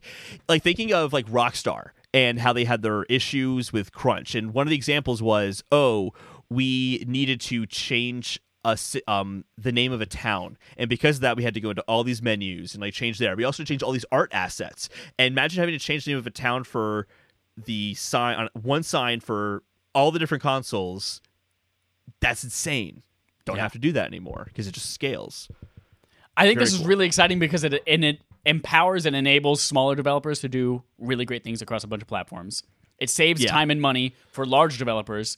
They don't have to create new versions of everything for their other systems. I don't know the impact of this, but there are game developers out there whose sole purpose is to create ports of other games. Like, you see Big Game come out on PS4 and Xbox One, and then there's another company that they contracted out to do the Switch version. Like, what's going to happen to those companies now that their work is not necessarily needed with Unreal 5? They could be more profitable because they could take on more of those jobs. Rockstar those jobs don't exist though if the PS4 version can just be check a box and the Switch version's created.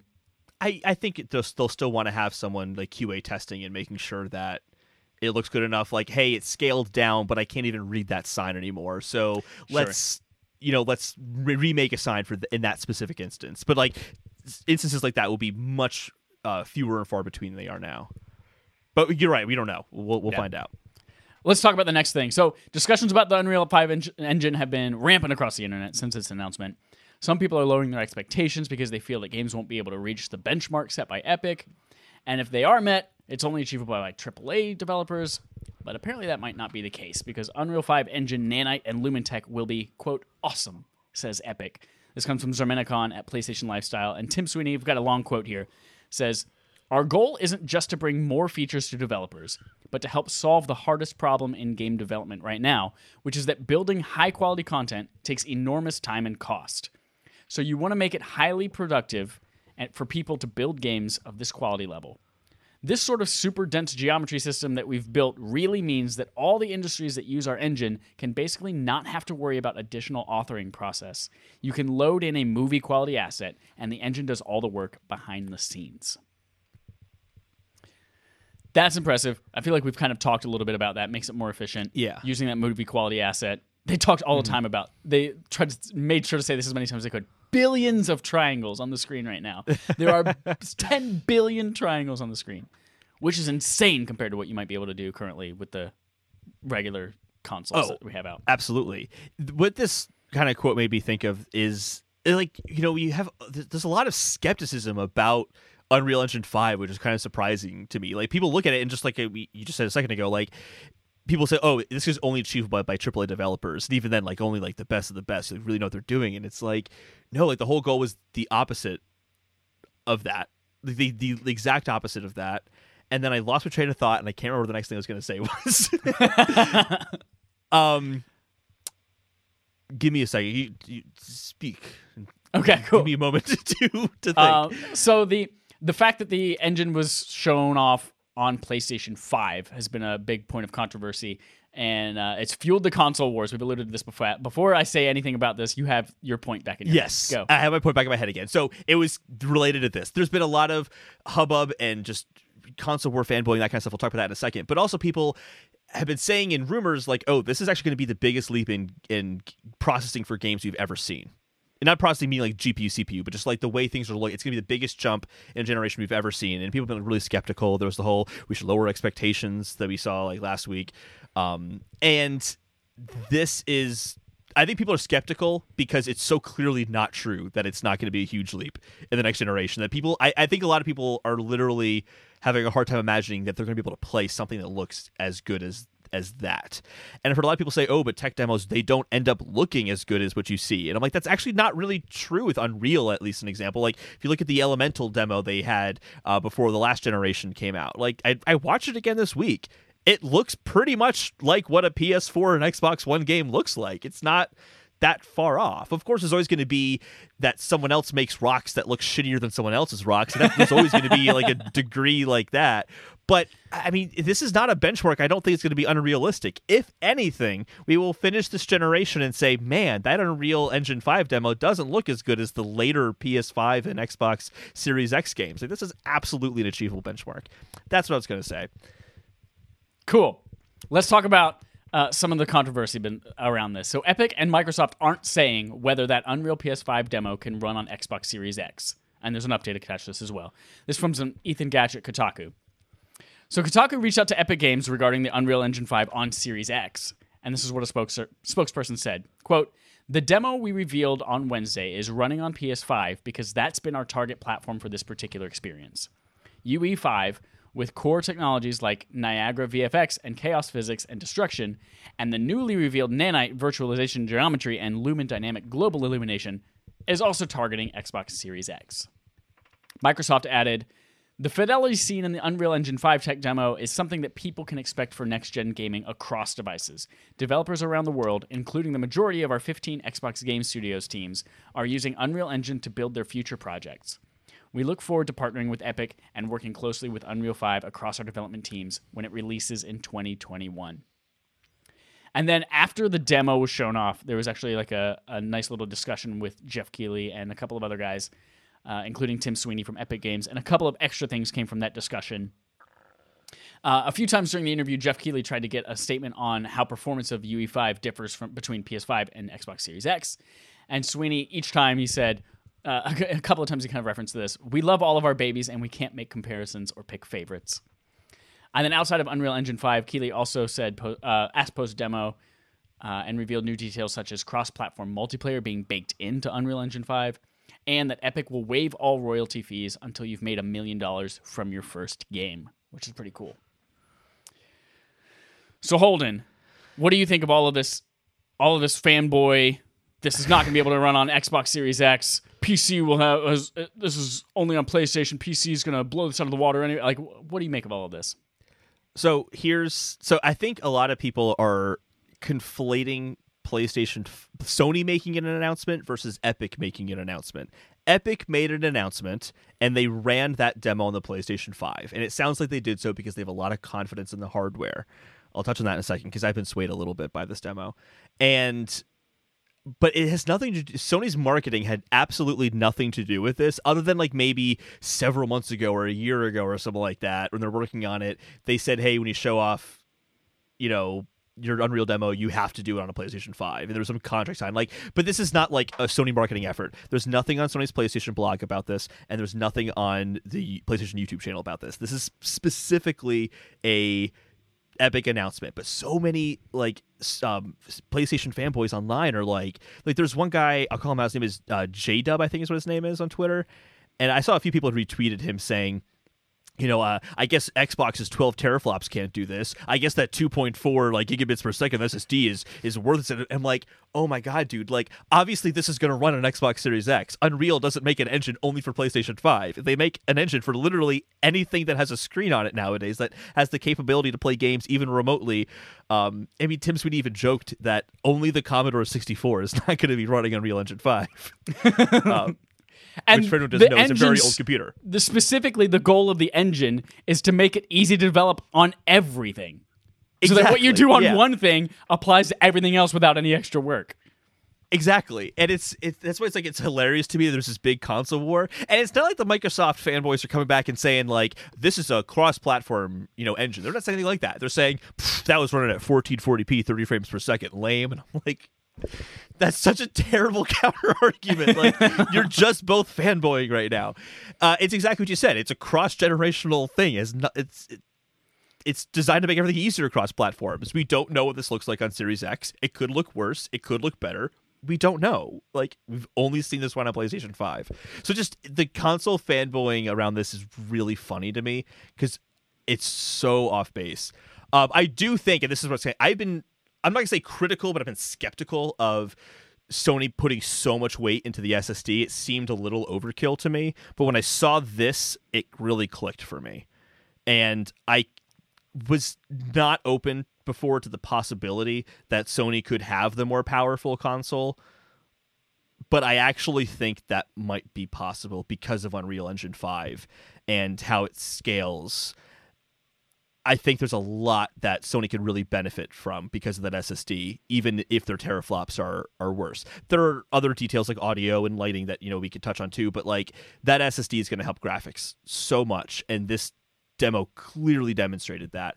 I don't think I had the quote in here exactly, but Tim Sweeney even said that the reason they chose the PS5 was, maybe I did put it in here, the reason they chose the PS5 was because of the system performance. The overall system performance is why they decided to run this on the PlayStation 5.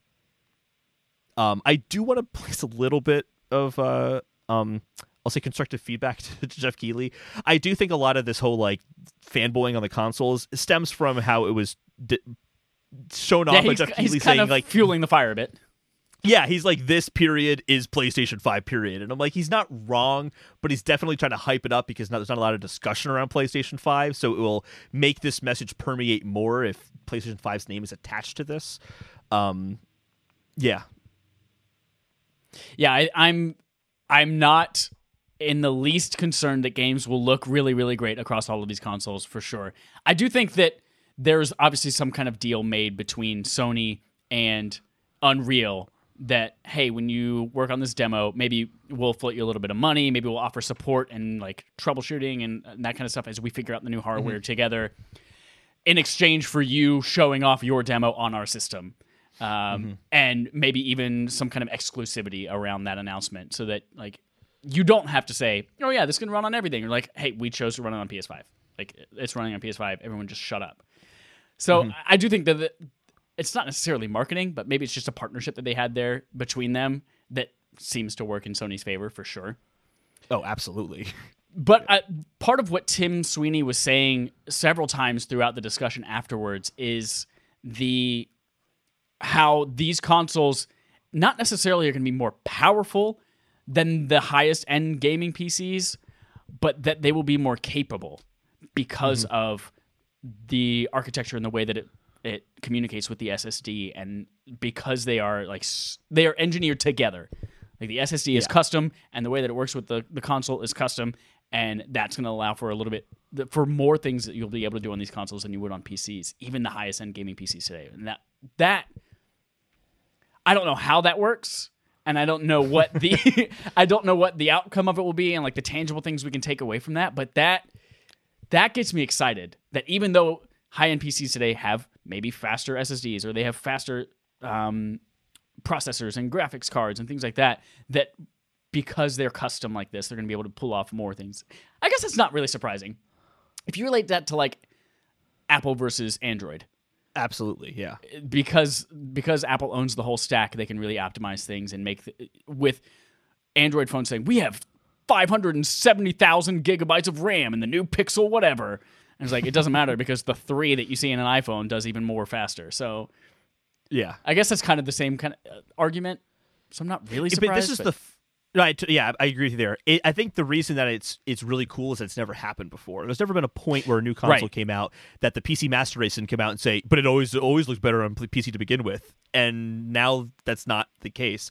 I think where the SSD, and this is what's really clicked for me, where the SSD is so beneficial with graphics is that you can load in the assets really fast, of course, but you can also do things like load in animation files really quickly. So you could have much more nuanced, custom animations that wouldn't be possible on a spinning drive because you can load in a crazy amount of animation files at once or larger animation files that have more data in it because you don't have to worry about it. Like, I just think this totally eliminates the bottlenecks completely, at least on PlayStation 5's front, we know that.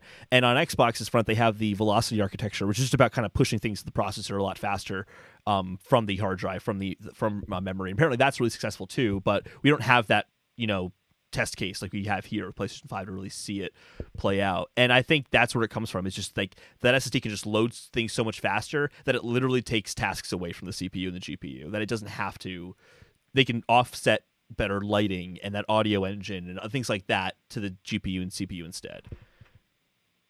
This is hugely exciting. This is really, really cool. And then to kind of go into the other kind of stuff they talked about too, which was the waiving the royalty fee for your first game until you make $1 million.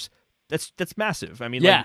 Like, we've talked about wanting to make games before at some point, and that's just kind of cool to know. Like, I can use the same tools as the pros and achieve really strong results, especially with the lighting engine and all that kind of stuff they're showing off now. And it's not. And it's not tied to you have to put this in the Epic Store. Like, it's not tied to that. It's like literally just use our engine, put it on whatever the fuck you want, and keep the money. And that's so cool. I'm getting so much respect for Epic because they've gotten so much money and they're not focused on this like profit maximization. They're focused on like community maximization. And it's really nice to see that. I love the video game industry for that reason. I just feel like we just get along so much better as a community than other communities do.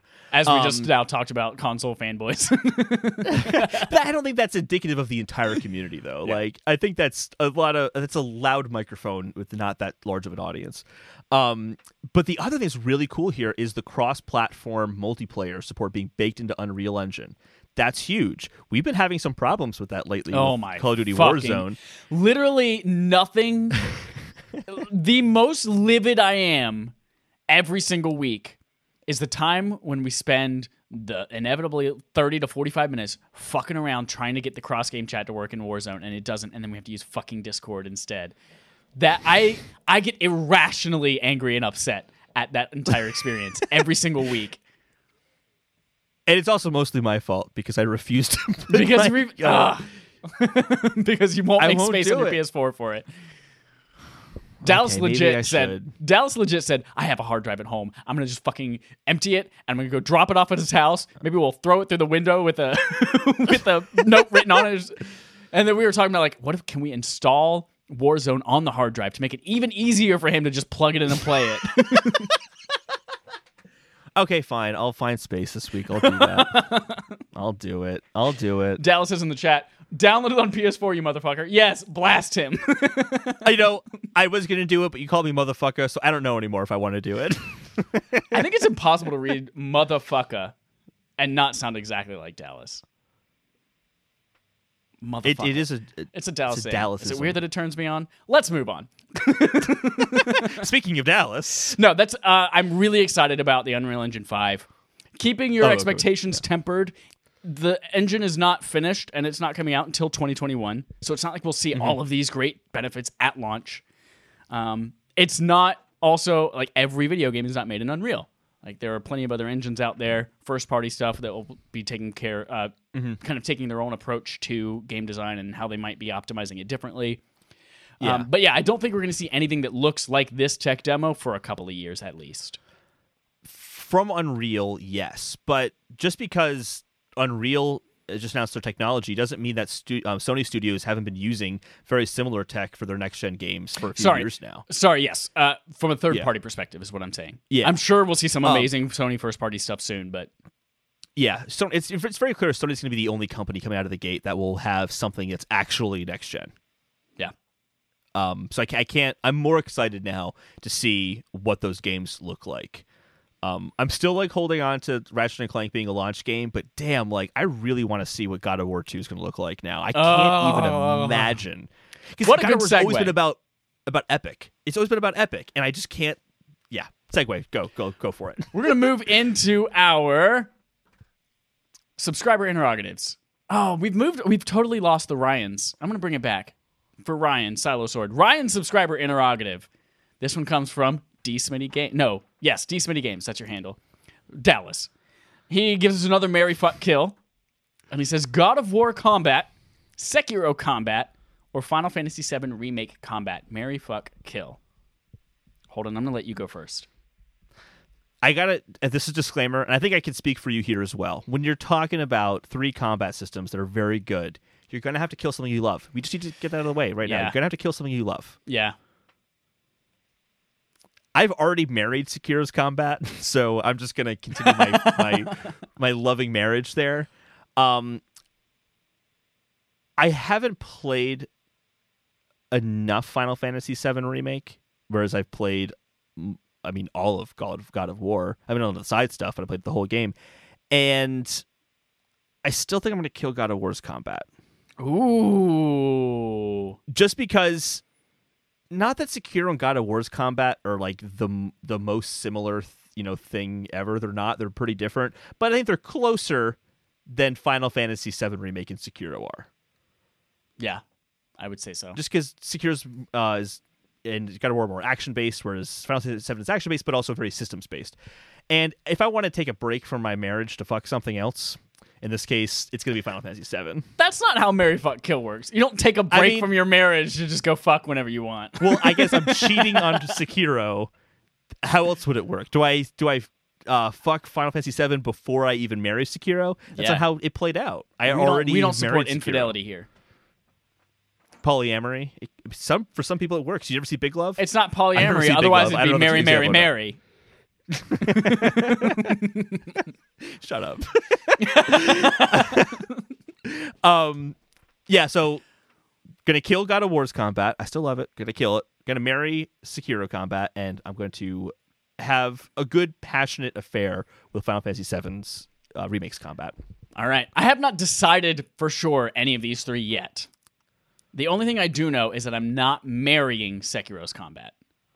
Because I see Sekiro's combat as something that is hugely satisfying when you get really good at it, but it takes so much, and it's so high maintenance. It's like a trophy wife. Like, man, I get to have sex with that. Isn't she beautiful? But also, like, she goes through my bank account, like that, and she only eats seafood, and I fucking hate seafood, so now we got to go to 2 fast food restaurants, Long John Silver's and Taco Bell. That's my imaginary marriage with my trophy wife. This gorgeous woman who spends all my money, but we still eat really shitty fast food. So I'm not going to marry Sekiro combat. I haven't decided if I'm going to kill it yet or not, though. God of War, obviously, that Leviathan axe just feels so good, and everything is so methodical. Final Fantasy VII, however, you get that 3-person setup. You get the tinker with all the little goddams in there, and you get to give those commands. And it just feels really nice and fluid and epic. So I'm going to... I guess I got to decide for Sekiro. Am I going to fuck it or am I going to kill it? Because I'm going to... Here's the thing. Twist. I'm marrying Final Fantasy VII Remake's combat. Because not only does it come with Tifa and Aerith, but it also comes with Cloud and Barret. So, like, I don't know. Cloud made a pretty enough woman, so I'm okay with marrying that and being with that the rest of my life. Barrett could make some fun jokes, and anytime that I like have a successful bowel movement, he can go da da da da da da da da da, and I'll be okay with that. But then I get Tifa and Aerith. I don't have to choose between those two. I don't get Jessie, but it doesn't matter. Final Fantasy VII Remake Combat. I'm marrying you because you are actually polyamory, which means that I'm going to fuck God of War Combat. Because that's just one thing you got to try once. You just got to feel that power coursing through your body once. And then it's too much. And then you kill Sekiro. Boom. Nailed it. If you have a Ryan subscriber interrogative you would like to submit, you can do so on Twitter. Or if you have our phone numbers, you can text us.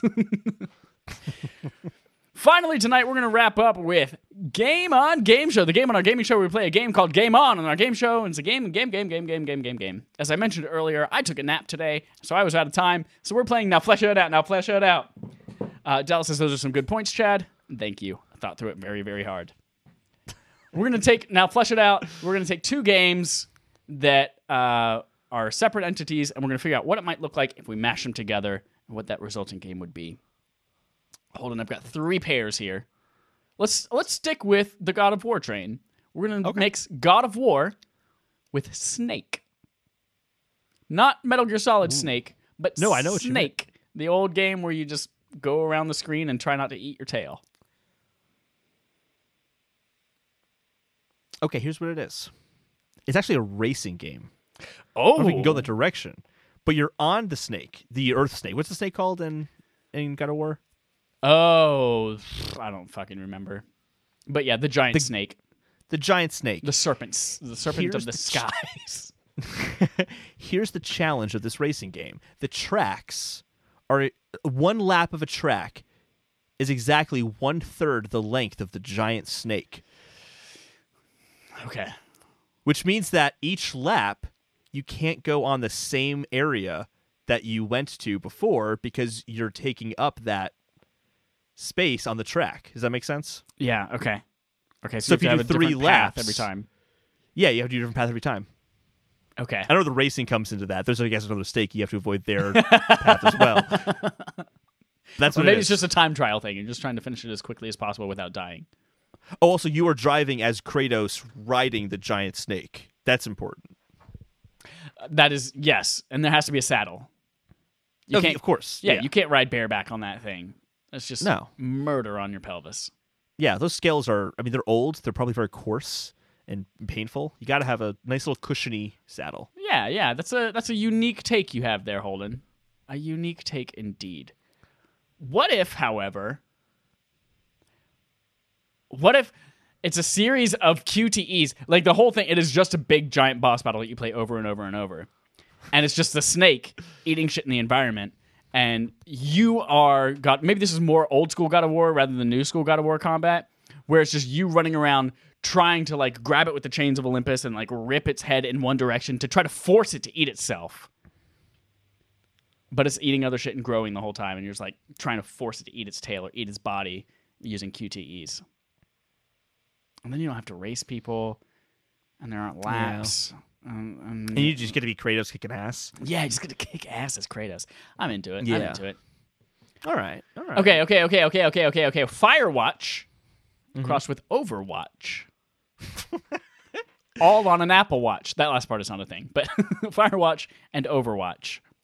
Here's what it is. It's very, very simple. It is an Overwatch map, but you just kind of walk around it and say hi to everyone. That's all. I want it to be just like it's an Overwatch competition, but everyone's just like pudgy, and all they can do is like throw an empty beer can or something like that, and they move really slow, and they're out of breath as they climb over logs. That's 100% it. That would be a fun online game. Where it's like you're out of shape. Everyone's just Kevin James.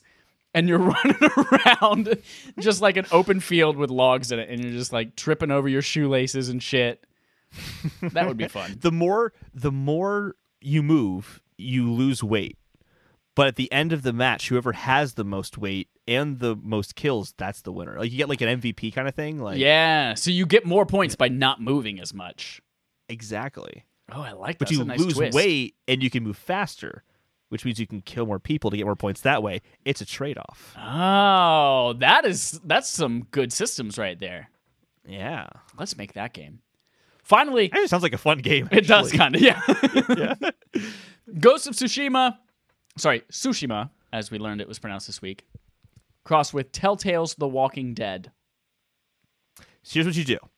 You take all the good parts of Ghost of Tsushima and all the good parts of the Telltale series, and what you end up with is Ghost of Tsushima and none of the Telltale stuff. That is unfair because the story of the Walking Dead series is excellent. Excellent. But yeah, the Telltale engine and Telltale gameplay is all about story. And that's the part of Ghost of Tsushima that I just don't feel like I care about right now. So it'd be hard to mash those two together. Everything else about the Telltale games is garbage. The engine, the method of interaction. Bring the method of interaction into Ghost of Tsushima, and like when the gust of wind like comes up, you have to choose if you want to follow it or not by like moving your like joystick inside of a circle, and once you move it inside the circle, then you can follow the gust. It'd be something like arbitrary like that. That sounds horrible. It does sound. But that's why the I game. don't wanna play That's Telltale the game. All right, that's it for Game on Game Show, and that is it for episode 161 of Respawn Aim Fire. Remember, you have a couple of things to do. If you are a patron, go to patreon.com/Respawn Aim Fire and vote for next month's Barf game. If you're not a patron, go to patreon.com/Respawn Aim Fire and become a patron. If you are neither of those things, you're not alive because you're either a patron or you're not a patron. In which case, please email me and tell me how you're listening to this podcast. Other things you have to do, go support us on YouTube, subscribe to our Chan. That's short for channel that I just came up with right now. Soup's good. For Baby Yoda, you say Channy Chan. Channy Chan, Chalky Chalk. God, remember when Chalky Baby Yoda Chalk. first came out and you were obsessed with Chalky Chalk? It's Shooty Shoot. Shooty Shoot and Chalky Chalk. That's fucking it, everybody. Until next time, here's our usual sign off. Chalky Chalk.